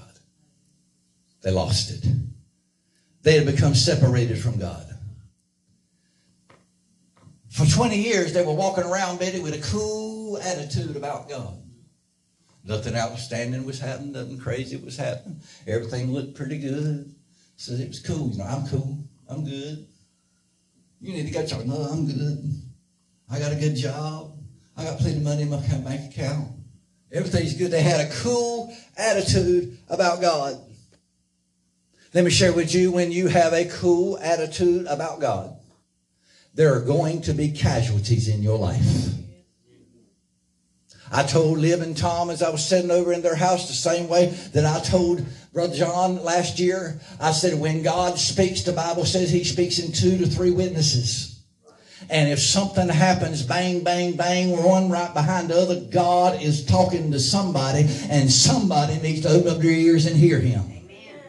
You need to understand that Israel had lost the presence of God. They were separated from God, and they literally had that cool attitude, but casualties was on the way. When you lose the glory of God, you lose your advantage. When you lose the glory of God, you lose your strength. When you lose the glory of God, you lose your weapon. Everything you need in life to get ahead is found in the presence of the Lord. How many believe that this morning? Say amen. Then I'm going to argue with you a little bit. Where in the world have you been? Where are you? If you really, truly believe that everything you need is found in the presence of the Lord, then why is it that you're running out yonder in the world trying to find what you need? If you know that the power is found in God to get you over that habit, to get you over that addiction, to get you over that marriage problem, to get you over that financial problem, then why is it that you're still running and trying to live life in a cool attitude and say everything's all right? Let me share with you, the longer you live in that cool attitude, the more casualties you're going to have in your life. You can lose the presence of God and not even know you've lost it. Samson, after his hair was cut, woke up and the Philistines was out there, and he said, all I got to do is go out and shake myself and I'll do exactly what I've done before. But he went out there and he shook himself, and the Philistines took him and gouged his eyes out, took his vision away from him. You better realize that you can lose the vision, the power, and the presence of God in your life and the glory of God and not even know it. And I tell you what, when you lose that there, you might have the talent to do what you used to do, but it will not have the effect that it had before. Everybody just say, I need the presence of the Lord. Now what happened is there were several judges that came into the office there. There was a prophet by the name of Samuel that come into his office. There was a king by the name of Saul. Worship still went on in the church. Sacrifices were still being offered at the tabernacle of Moses. They sacrificed in front of a veil that had no power behind it. It was empty. There was nothing there. You can make a lot of noise, and you can literally get up and you can raise your voice and you can clap and you do, but you can make a whole lot of noise and not have a bit of power in your life. Someone say amen. You see, they were comfortable in living in the problem. They were more comfortable in doing what it took to live in the problem than to take the challenge that it's going to take and the strength and the power that it was going to take to fix the problem. And the church today has lived for many, many years here on this earth, and they are more comfortable to still worship God in the problem instead of taking the necessary action to fix the problem. The Philistines took the ark, took them away from them. And the Bible says that God smote them with emerods. Those of you who don't know what emerods is, that's hemorrhoids. If you've ever had hemorrhoids, boy, I'm going to tell you what, when they're bad, they're bad. Not only do you have hemorrhoids, he said, I struck them with emerods. That means inflated, strong, swelling, tumorous hemorrhoids. And in 1 Samuel chapter 5, verse 9, it said God struck them in their secret parts. I love my God because my God knows how to fight. That's why I ain't got to jump on you and get upset with you and try to get revenge from you, because my God knows where to hit you where it hurts at. He gave them a pain in the you know what and let them know he was God. Y'all with me this morning? Amen. He said, I hit them in the secret place. That's why you ain't got to worry about your enemy, because God knows exactly how to hit somebody in the secret place. You can be sitting in here today with red on the bottom of your shoes, your hair all braided out, looking good, wearing the nicest dress. You can be wearing the nicest suit that there is in the world, but you can still be under attack in your secret parts, and nobody know it but you. And I want you to know today, when God gives you that pain, it's going to be a pain that is so bad in your life that literally you want to get away from it and run from it. I don't know about y'all, but if you've ever had it before, I'm telling you that is not a good experience to have in your life. Amen. God has a way of attacking you in your secret parts. I know there are many of you under the sound of my voice right now. God's been attacking you in your secret parts for years. Oh, Lord, help me, Lord. Now, I'm not talking about where your mind just went. There's some places in your life that you've kept secret from everybody else, and you make everybody think that everything's all right, but you're broke. You ain't got enough money to pay your car payment. You ain't got enough money to pay your light bill. You're struggling over this, and there people in your relationships are falling apart in front of you just like that. Everything that you touch in your life is going to hell in a handbasket, and you're trying to put on a beautiful smile and tell everybody everything's all right, but God has been attacking you in your secret parts. Am I talking to anybody this morning? Boy, I tell you what, the Lord's helping me today. Amen. Look at somebody and say, I got to have his presence. So God has a way of attacking you in a place, in a secret place that nobody else even knows about. They carried it from one place to the other, one place to the other. And after a while, they got to the point that they said, you know what? The reason why we got all these problems is because we've been treating the glory of God the wrong way. And they went to their dividers and they went to the wise people. And they said, what are we going to do? And they said, send that ark back over there where it came from. So they went over there and they carried it over and they gave it to them. And for 20 years, the Ark of the Covenant never wound up back at the Mount Gibeah where they lost it from. So there was the tabernacle going on. All the rituals, all the sacrifices, all the singing, all the prayer, all that stuff was going on in the church, but there was no glory in the church. Worship still went on. Every ritualistic activity went on in the church. Priests still went in and did whatever they did, but there was religion without relationship. Am I helping anybody this morning? The church today, and I'm going to tell you, I hope there's many preachers that listen to me on my podcast, you listen to me online. The church today has a whole lot of religion, but they don't have no relationship when it comes to God. Worship is still going on at the altar. People are jumping up and down to music and all this stuff. Everybody's coming in, but there is no relationship. There has been no disruption in their house for years.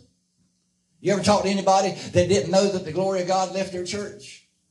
I was talking to one this week. God just has a way of bringing things exactly where he needs them. I was talking to one this week, and she said, how was your church service Sunday? I said, oh, it was pretty good. I said, sometimes we're out by 1 o'clock. Sometimes we don't get home to 2:30. Sometimes it's 3 o'clock before we get home. She said, oh, my God. I said, I don't know if I could go to your church or not, because the preacher shuts up at 12 o'clock at the church, and it don't matter if he calls it an altar call or not. If it's 12 o'clock, we ain't singing no more song. He's just going to bow his head and say, well, I ain't finished. I'll finish it next week. She was bragging about how silent everything was. You ever talk to anybody like that?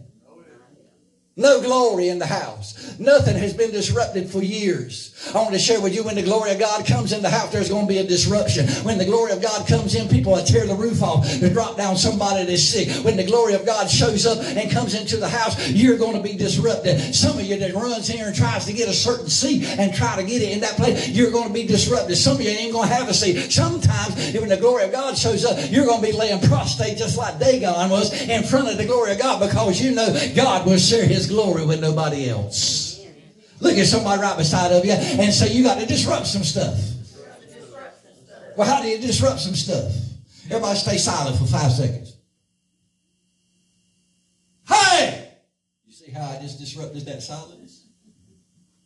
The Bible says make a joyful noise. The Bible shares with you that if you want the Holy Ghost to show up in your life, sometimes you don't even have to say hallelujah. All you got to do is just make a joyful noise. You got to disrupt some stuff. You got to get out there and disrupt some stuff and make it happen. That's why I have y'all talk back to me while I'm preaching, because when y'all get silent, I want God to come in and disrupt the silence, because silence is not a thing. You can't measure it. You can't quantify it. It's just like darkness. It's not a thing. Silence is the absence of sound, and darkness is the absence of light. And God said, if you'll make a joyful noise, God will show up and the Holy Ghost will show up. I wonder how many of you here this morning can make a disruptive noise to the Lord and break the silence that's in your life. Come on now, break a disruptive. You ain't doing it, you're making a clapping. Make a disruptive noise. Somebody shout out and give God a war cry here this morning.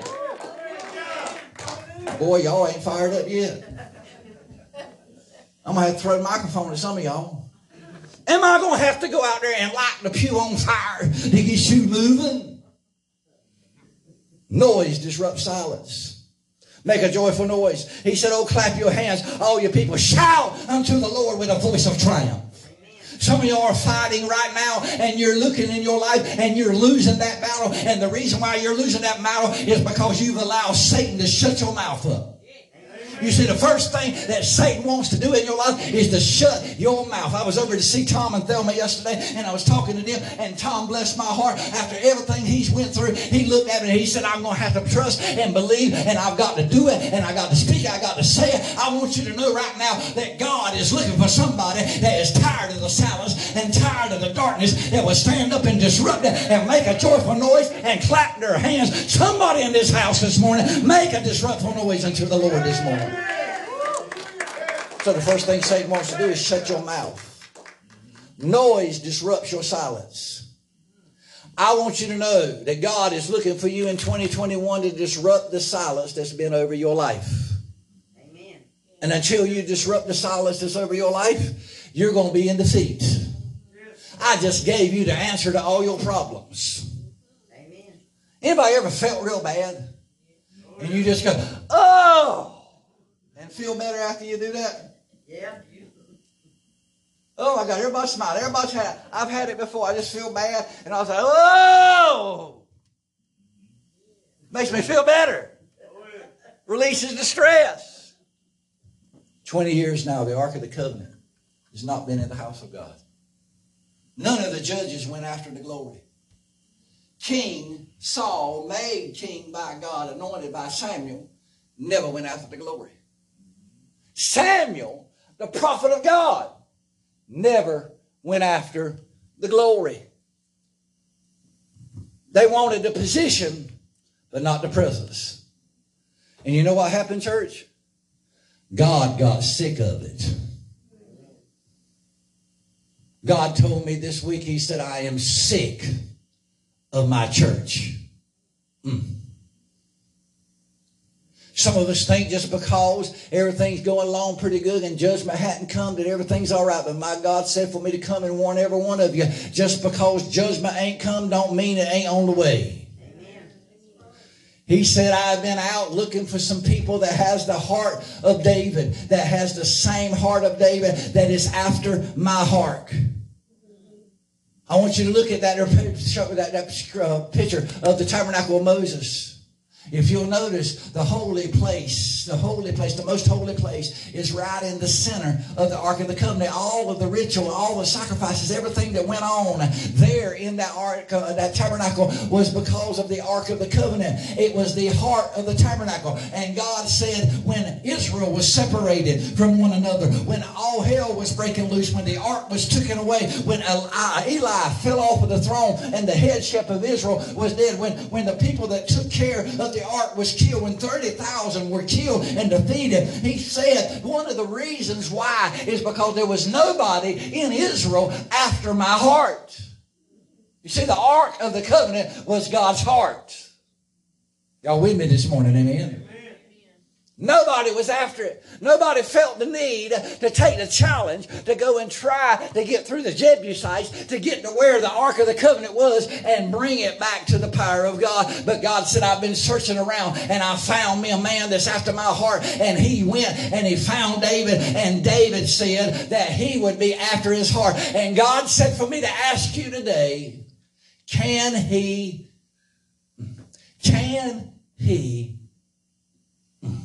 thank you, Lord. Can he count on you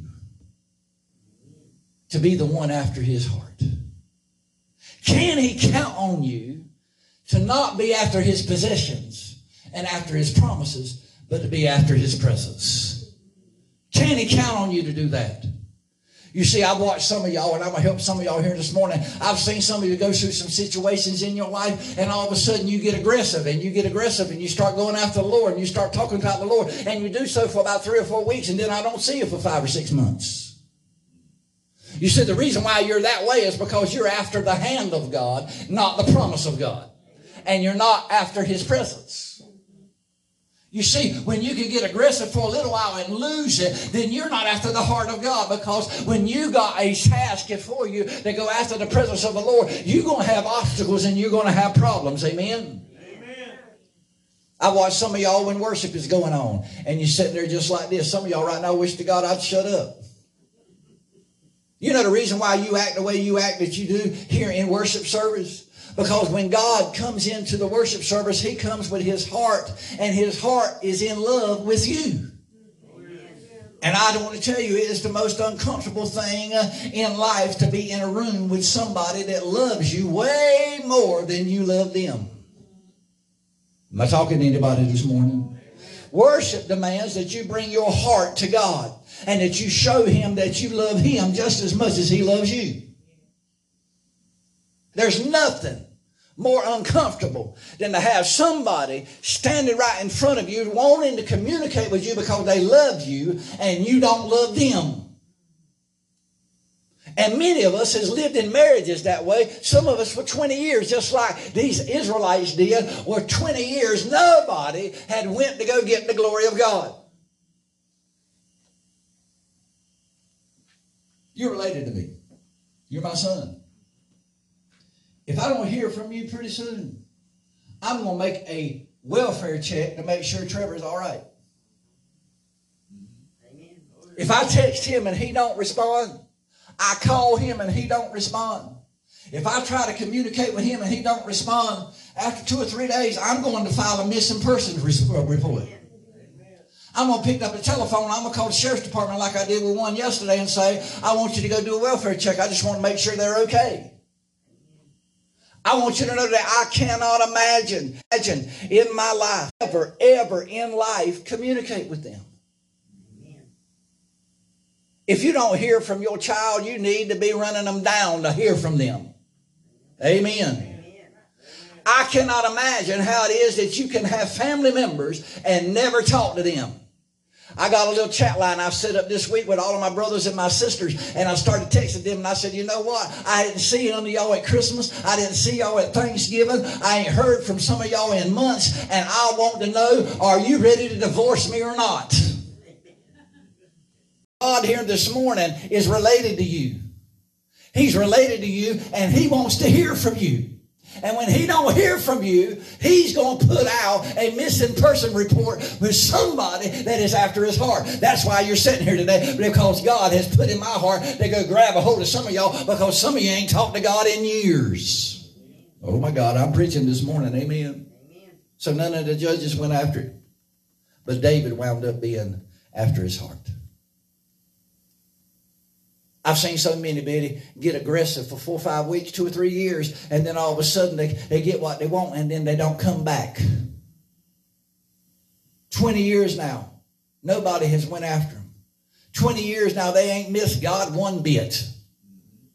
20 years now, never have they even crossed their mind that they needed God. I get concerned when I don't hear from that boy over there. He might not think so, but I get concerned. There's been times I didn't hear from him. I just rode by his house. I wasn't going to give him the satisfaction of me showing up to go see him. He's supposed to come see me. I just rode by his house to make sure that everything was all right, that the house wasn't burnt down, that his car was in the yard, that something was going on, because it was days that I hadn't heard anything from him. I want to hear from somebody. How many would love to be married to somebody and never hear from them? Tina gets mad with me when she'll send me 4 or 5 texts all in a row, and my phone brings up the last text, and I'll read the last text because I'm busy, and I'll miss the other 4, and she'll say, why didn't you respond to them? Because she wants me to respond to her. When she responds to me, she wants me to respond to her. Are you going to keep right on texting somebody that don't ever respond? What happens after a while? You say, well, Susan won't never get me back. Susan won't never get back. Susan don't love me enough to show up on Sunday to see me where she knows I'm going to be. And I ain't going to worry about her anymore. I'll take her out of my phone and she can go and do whatever she wants to do. Oh, Lord, I just preached a bunch of y'all sitting to the house and wanting to know, where's Kip? I ain't running where you at because you know where I am. And if you love me enough, you'll be here. If you are related to me like you say you are, you'll be communicating with me. What's the problem?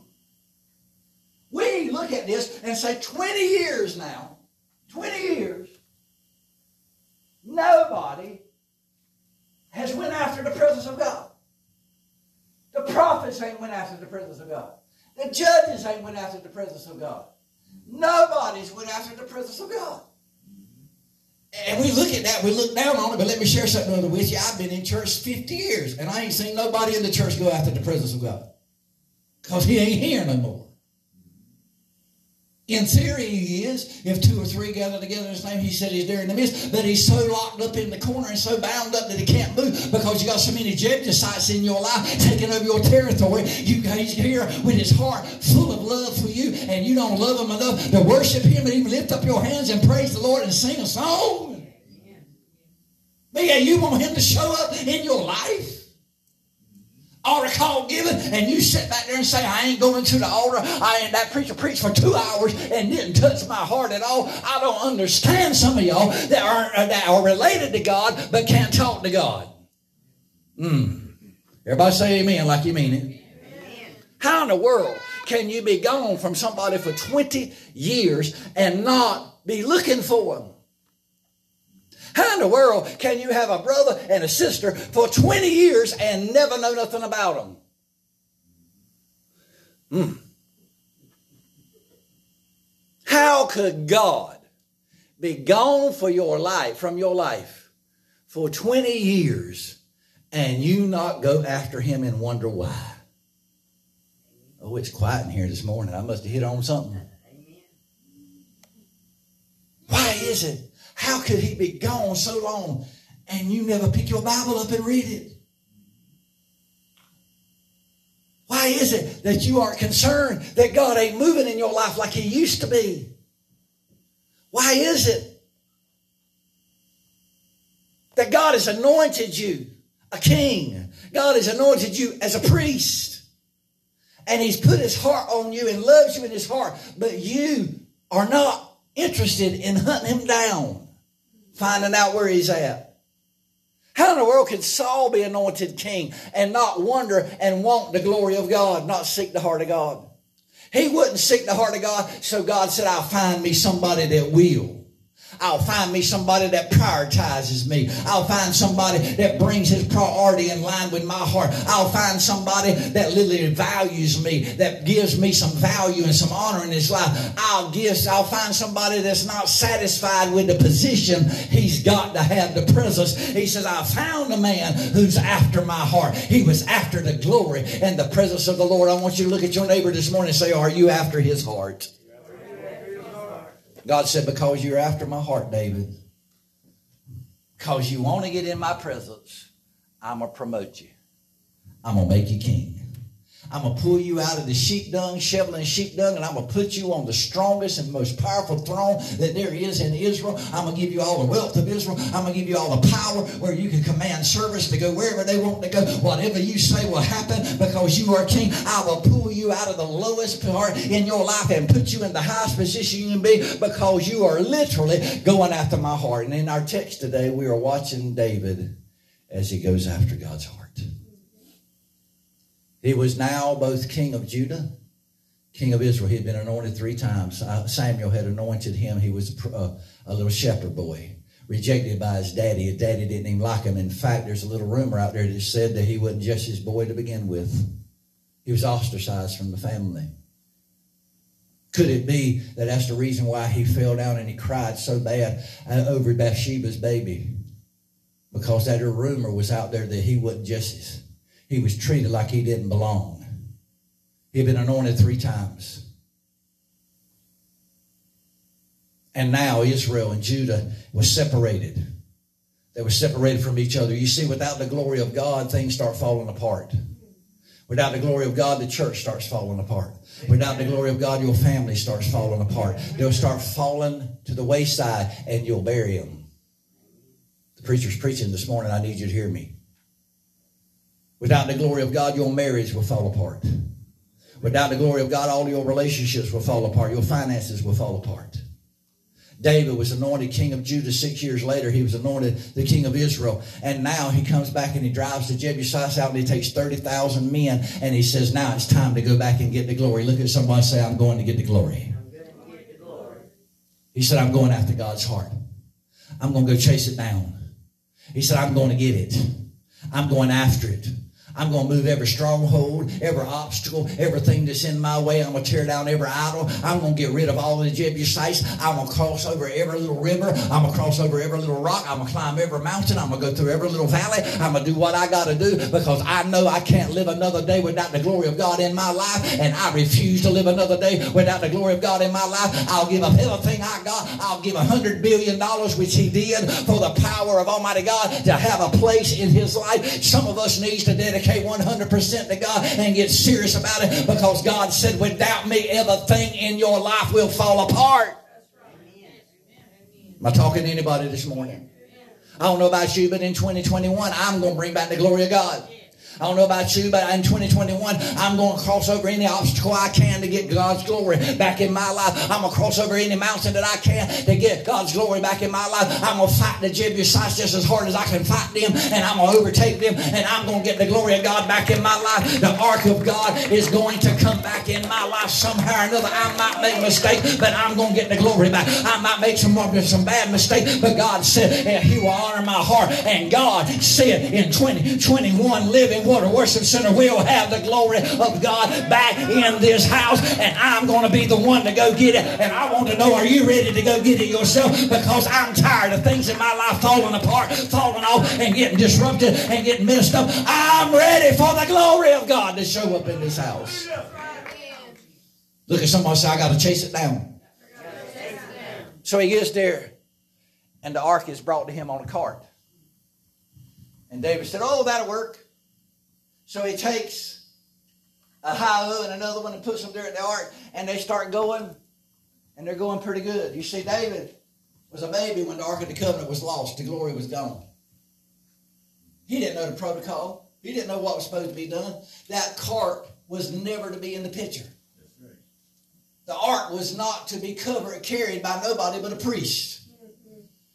But they put it on this here cart, and it's going pretty good. It's working pretty good. They're moving along pretty good. You see, you can be doing things that are right in your life, And although it's secular, it can still be working pretty good. But you got to be careful about going for the right thing the wrong way. It's not enough just to go for the right thing. You got to do it the right way. Am I talking to anybody this morning? It's secular and it's working pretty good. But all of a sudden, Susan, the ox trips.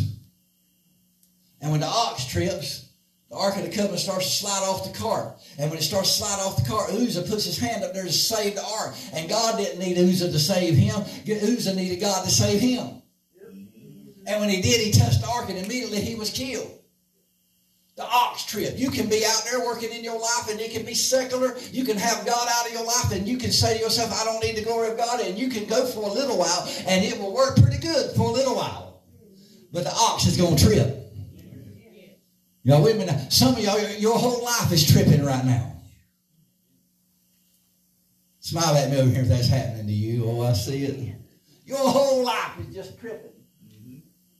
Wake up in the morning and this one trips out and that one flips out and this ox falls and that one over there falls. And you say, Lord, I don't know how much more I can take. I come and say, Lord, I don't know everything I do. I'm trying to do it. I'm trying to do it right. God said, you're doing it the wrong way.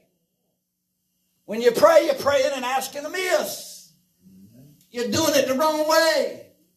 I don't know how many of you here has got your life and see you're living in a tripping place, but your entire life is tripping up right now and it's right in front of your face. And in just a few minutes, it was good here probably 2 months ago. It was good 3 months ago, but something happened and in 1 minute it seemed like your whole life turned upside down. Let me tell you what happened. The ox tripped. You're in a tripping place. Everything's gone crazy. 2 years ago, you had plenty of money in the bank. Now you ain't got none. Amen. 2 years ago, you could speak to your wife, and now you can't even talk to her. She is so vengeful against you that you can't even get through in your life. Your husband used to love you, take a lot of it, and now you don't even want him to talk to you. Everything's turned upside down. Am I talking to anybody? Now, everything in your life is disrupted. And we still don't hear God talking to us. Oh, help me, Lord. Amen. Amen. David is trying to do what's right. He's trying to reconcile Judah back to Israel. He's trying to reconcile God's presence back to the tabernacle. He's trying to reconcile the anointing of God back. He's trying to bring the ark back to Zion. He's doing everything he can to reconcile and bring things together. And I want to ask you a question. Even when you're in a tripping place, if you're doing it wrong, God is signaling to you and saying you need to find out how to do it the right way. But David is trying to do what he can do, and his heart's in the right place, but he's doing it the wrong way. And now he's out there. He's called to reconcile Israel and Judah back together. He's called to bring the Ark of the Covenant back to Zion. He's called to move forward and to do what God wants to do and find a place for the house and the presence of God to dwell in and reconcile it. Do you think that the devil is going to sit back there and watch that boy reconcile all of that and not fight him? When you set out to do what God wants you to do, you better get ready. It's a fight. Amen. That's why we're studying spiritual warfare right now. It's a fight. Look at somebody say it's a fight. It's a fight. Now, how many's ever been in a fight? I was talking to Mitchell Ransom yesterday, and I said, you know, I got 6 brothers and 1 sister. I called Benny my brother, who's my first cousin. I said, but the only one I've ever fought with was Sidney. I said, let me tell you something. Sidney's smaller than I am. He's wider than I am. And he's more annoying than I am. And let me tell you something other. I said, don't you doubt for 1 minute that little wiry individual that only weighs about 120 pounds, don't you doubt 1 minute that he ain't got some power on the inside of him. Because he beat me to a bloody pulp. He hit me so hard, John, I came off the ground like that. It was a fight. I thought it was. I got in a fight with him because he cussed at mama. And I'm going to tell you what, I found out something about myself. I gave up in the fight. I said, all right, you win. I didn't want him not to cuss mama bad enough to keep on fighting. I gave up. A fight shows what you're made of. A fight shows how bad you want something. A fight shows that the enemy literally has got to be told, come hell or high water, I want what I'm fighting for. Look at somebody say, I want it back. Oh, y'all got to say it like it means. They say, devil, I want it back. You see, when you say that, their demons began to tremble. Witches began to pace the floor. Oh, hell is just all in an uproar. Because if you really truly want it back, you'll fight for what you want. And you'll fight to your last dying breath to have it. And David was like that. He said, I'm going to have the power of Almighty God. Some folks are afraid to want for something. Amen? Amen. You know why? Because wanting for something is painful. When you want a man to love you and he don't love you, it's painful. Amen. Wanting hurts. Wanting is uncomfortable. Wanting is disruptive. So what we wind up doing is we anesthetize the pain and we start going about in apathy. And you'll say, well, I don't really care anyhow. I was talking to anybody this morning? I've been by myself all my life. My siblings didn't even like me, so if he don't want to be with me, that's fine. I don't care. Oh, am I talking to anybody? Am I at your dining yet this morning? I don't care. I don't need you. I don't care. Just do whatever you want to do. But let me share something with you, church. Trouble comes to prove to you that you care. The only reason why you argue with somebody is because you care about them. If I didn't care about Tina, she got her to do whatever she wanted to do. I wouldn't care. I wouldn't grumble. I wouldn't argue. But I care about her. She grumbles. She must care about me a whole lot sometimes. She'll get me on the way home on that, by the way. She don't grumble that much, but she lets me know when she ain't happy. She told me the other day, she said, you got to lose some weight. You got to quit drinking all them Mountain Dews.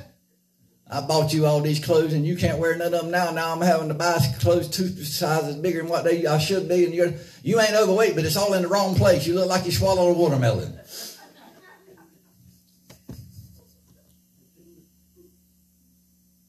Problems come because you care about it. Trouble comes. The ox trips in your life, and when it happens, God is saying, do you really care about this? The ox trip, the ark slides, user touches it. All around there is killed. User tried to save God. And all of a sudden, because things got hard, David, who was after God's heart, threw up his hands and said, I'm done. Can't do it. You see, that's what happened in this church. Oh, Lord, am I talking to anybody? I'm taking a little bit of time to minister this morning.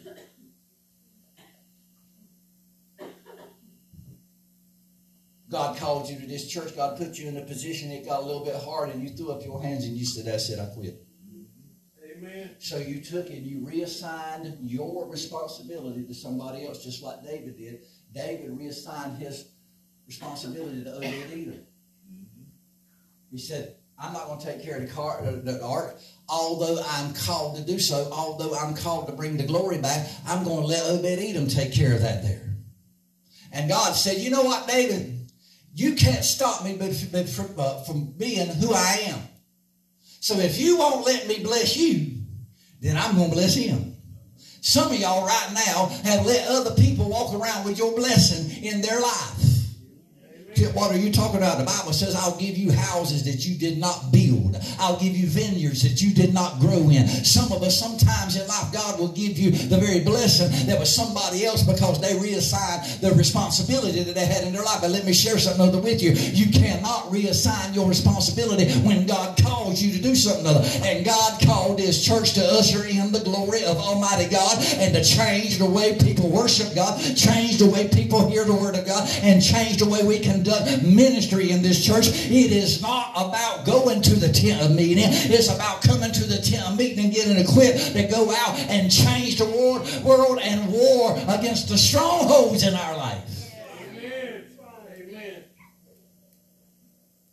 And after 3 months, David kept hearing reports. King, Did you hear what happened to Obed-Edom? What? He's bought 4 houses. Huh? How did he do that there? He ain't got no money. King, did you hear about Obed-Edom? Yeah, his daughter married the king of so-and-so, and now she's the richest woman in the world. Huh? King, did you hear about Obed-Edom? He's bought a Lamborghini. How much was it? A $300,000 car. And I'm driving around in a Pinto. King, did you hear that Obed-Edom now has 25 grandchildren all of a sudden within just a few little bit of time? God just blessed his family. Did you understand that all of a sudden somebody just walked up to him and gave him a warehouse, gave him land, just handed it to him and said, King Obed-Edom is getting blessed, and he's getting blessed because the Ark of the Covenant is there. And after a while, old David said, you know what, I'm sick of this. I want what is my blessing, and I want it back. He said, enough is enough. I want it back. Look at somebody say, enough's enough. I am sick and tired of life. What is that life? What is that new life of y'all being blessed when living water is supposed to be the one that's blessed?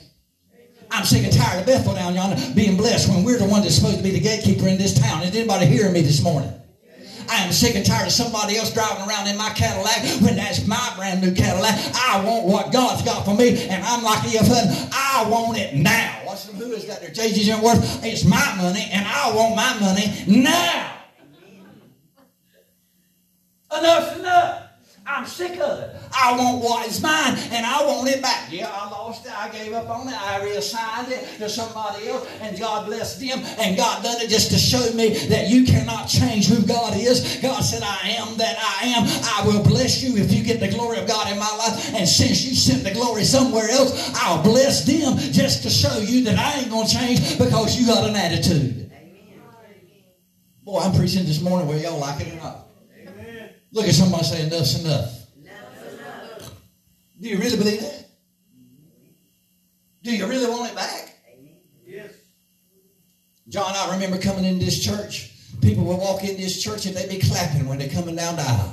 I remember coming to this church, didn't even have to give an altar call, Betty. They were sitting here in the altar while the music was playing. I remember walking in this church, looking up, and all of a sudden, every pew empty and find nobody in here, and the music going on. I said, what's going on? They said, they're out yonder walking around the top property, and they're praising, and they're giving the power of Almighty God. I remember that people were drugs and alcoholics in their life. They'd come in here, and they'd run to the altar, and they'd sit there, and they'd shake under the power of Almighty God. But we literally got to the point to where the battle got a little bit hard, and we threw up our hands, and we said, we're going to reassign our responsibility to somebody else. And now God is blessing them when he said, now if you want the blessing that I promised to you, get up and say, enough is enough. I'm going back to get the ark. Enough is enough. I'm going back to get the ark. I got one that's there this morning. Look at somebody say, enough's enough. I'm almost done. God blessed Obed-Edom regardless, showing him that he will bless whoever. There's some of you under the sound of my voice right now. God wanted to bless you. You should never have been in the situation that you're in right now. Amen. Trevor, step that piano and play me a little something.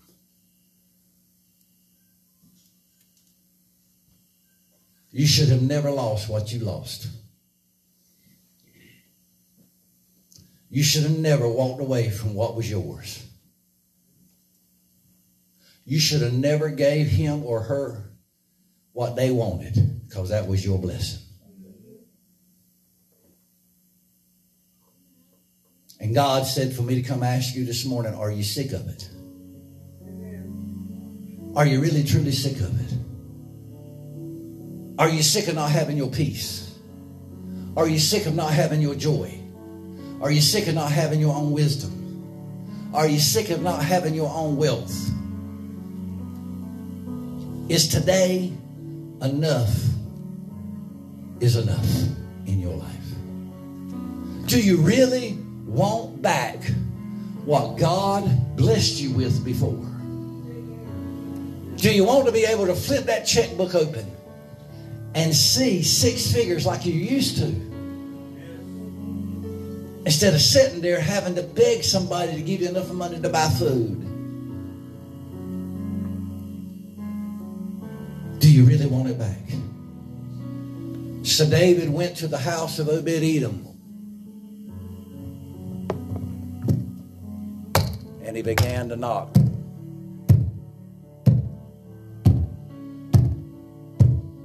Now, if you come to my house, you ain't even got to knock.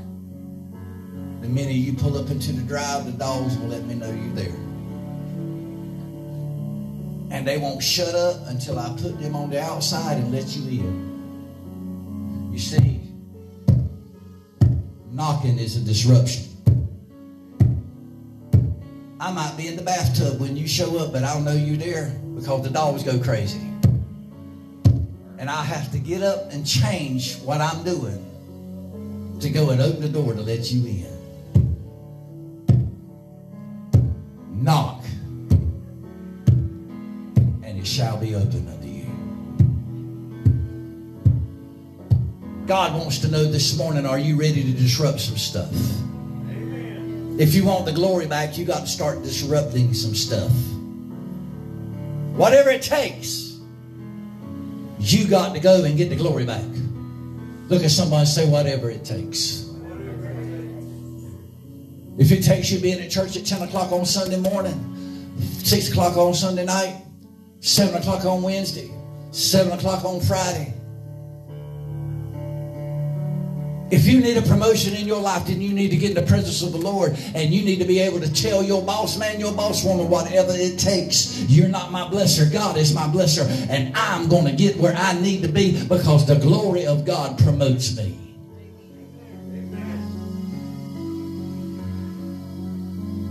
You see, when you disrupt something, you literally interrupt by causing things to be disturbed.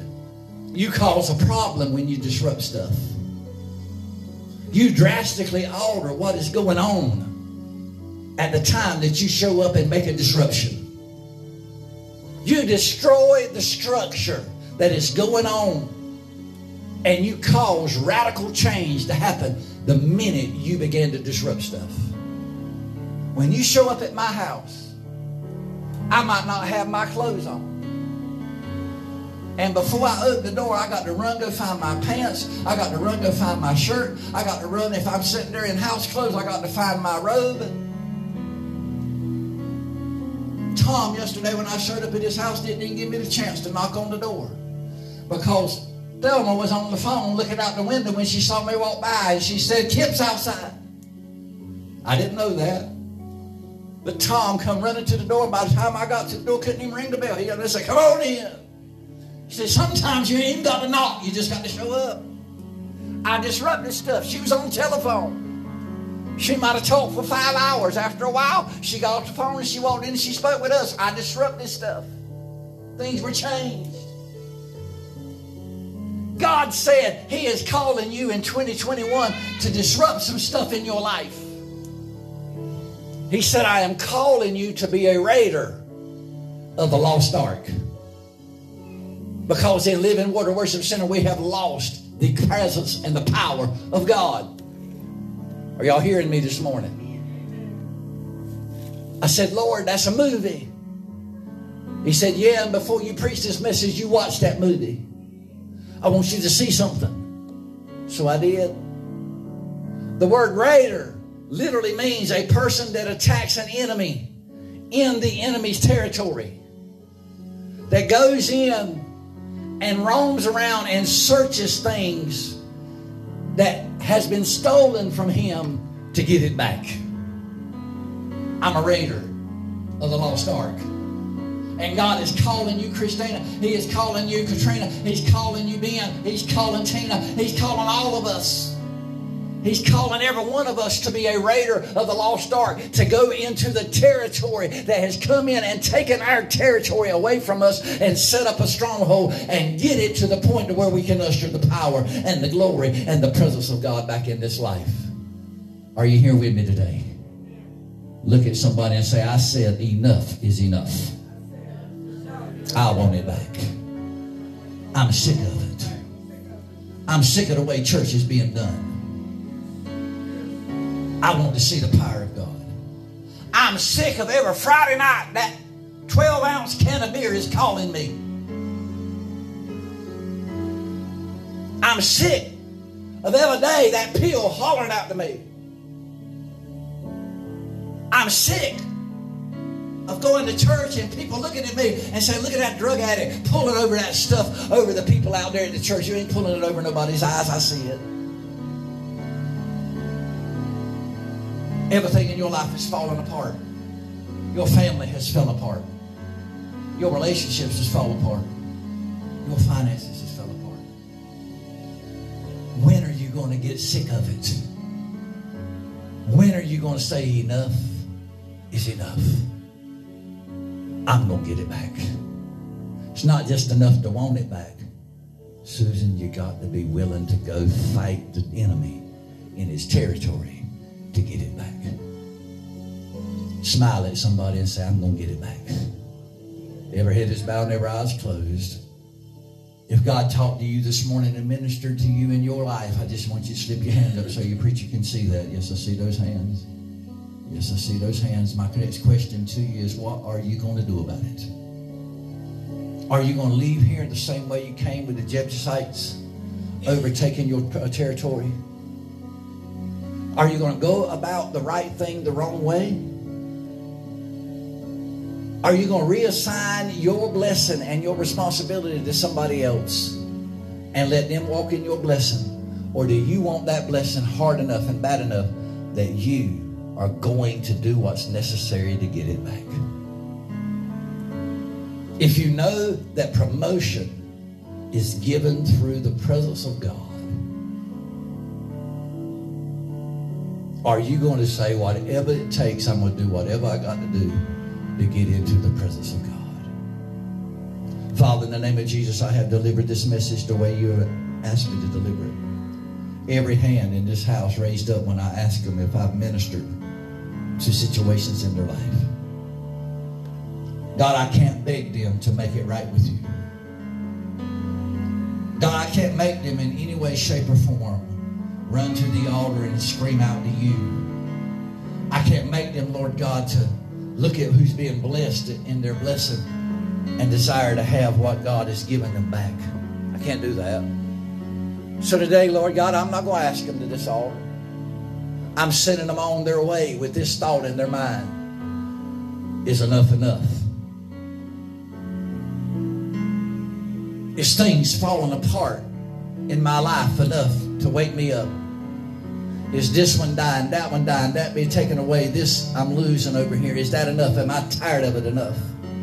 Is sitting on my couch at the house on Sunday, watching CNN or Fox News or Highway to Hell or Dynasty,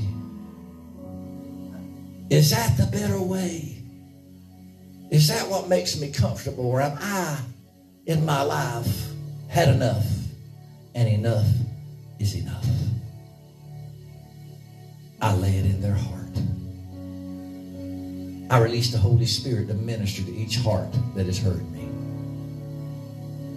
I trust you and believe, Lord God, that I'm going to see a change in each person's heart. That they're going to go after your heart. They're going to seek you, Lord. They're going to have the courage to fix the problem instead of worshiping in the problem. God, today we uplift the family of Tom and Liv, Robin's family that lost a member this week. We uplift Tom and Thelma's family that is fighting and struggling through this health issue physically. Father, we ask you, Lord, that you touch Susan in her foot today, that you'll minister to Grandma today. Father, that you'll move in that Shipman family from top to bottom. That you'll grab a hold of the grandma, that you'll grab hold of the matriarch, that you'll grab hold of the youngest one in that family, and you'll turn them completely around. That somebody in that family will say, enough is enough. I'm sick of all this. I'm going to quit trying to create a different system. I'm going to get on God's system, and I'm going to get the glory back of God in my life. God, I pray for the intercessors under the sound of my voice that has been praying for God to do something in this church. God, don't let them in their hour of struggle, in their hour of tough, issues throw their hands up and say, well, nothing's happening. Lord, do not let them reassign their responsibility to somebody else so that they'll walk in their blessing instead of the one you called them to do. Father, let them pray harder than they've ever prayed before. Father, develop on the inside of us the attitude that enough is enough. I'm sick of somebody else getting my blessing. I'm going after the glory of God, and I will not stop till I get it back. Develop that in the hearts and souls and minds of your people that hears me online, on Facebook, on my podcast, on the 100 places that it's put to immediately when I hit the button. Father, to the ones that have been talking to us from Argentina, Lord God, and starting that church, Father, I pray right now that the glory from this house begin to transfer to them, that minister began to speak to them, and through the same principle and bring your glory back to South America. Father, right now in the name of Jesus, we uplift this assembly. We know, Lord God, that you called us and you gave us a desire to move and have the power of God and the glory of God in our life. And God, right now in the name of Jesus, we confess to you that we, like David, has reassigned it. We ask you for forgiveness. And Father, we pray that in 2021 you would create such a desire in our life to get our lives straightened back out, to get things put back together, that our nation will come back together, our family will come back together, our church will come back together, our finances will come back together, our health will come back together, and God will go after your glory. Have your way. Burn this word in the hearts of the people that hear me today. For each one that misses one service, Father, turn up the power, turn up the flame, burn out what hell has tried to do. Create a desire on the inside of their heart to be in your presence, because it is in your presence, Lord, that they're going to be promoted. I believe, Lord, there are people that are having surgeries that should have never had the surgery if they'd have stayed in your presence. I come against the Jebusites in that territory. I tear down that stronghold in the name of Jesus. I thank you, Lord, for a new attitude. I thank you, Lord, for a new desire. We're going after your glory. We're going to get it back. In Jesus' name. Amen. And let the church say amen. Stand with me to your feet. Look at your neighbor and say, enough is enough. I'm getting it back. How many believe that you're going to do it? Give God a good hand clap this morning.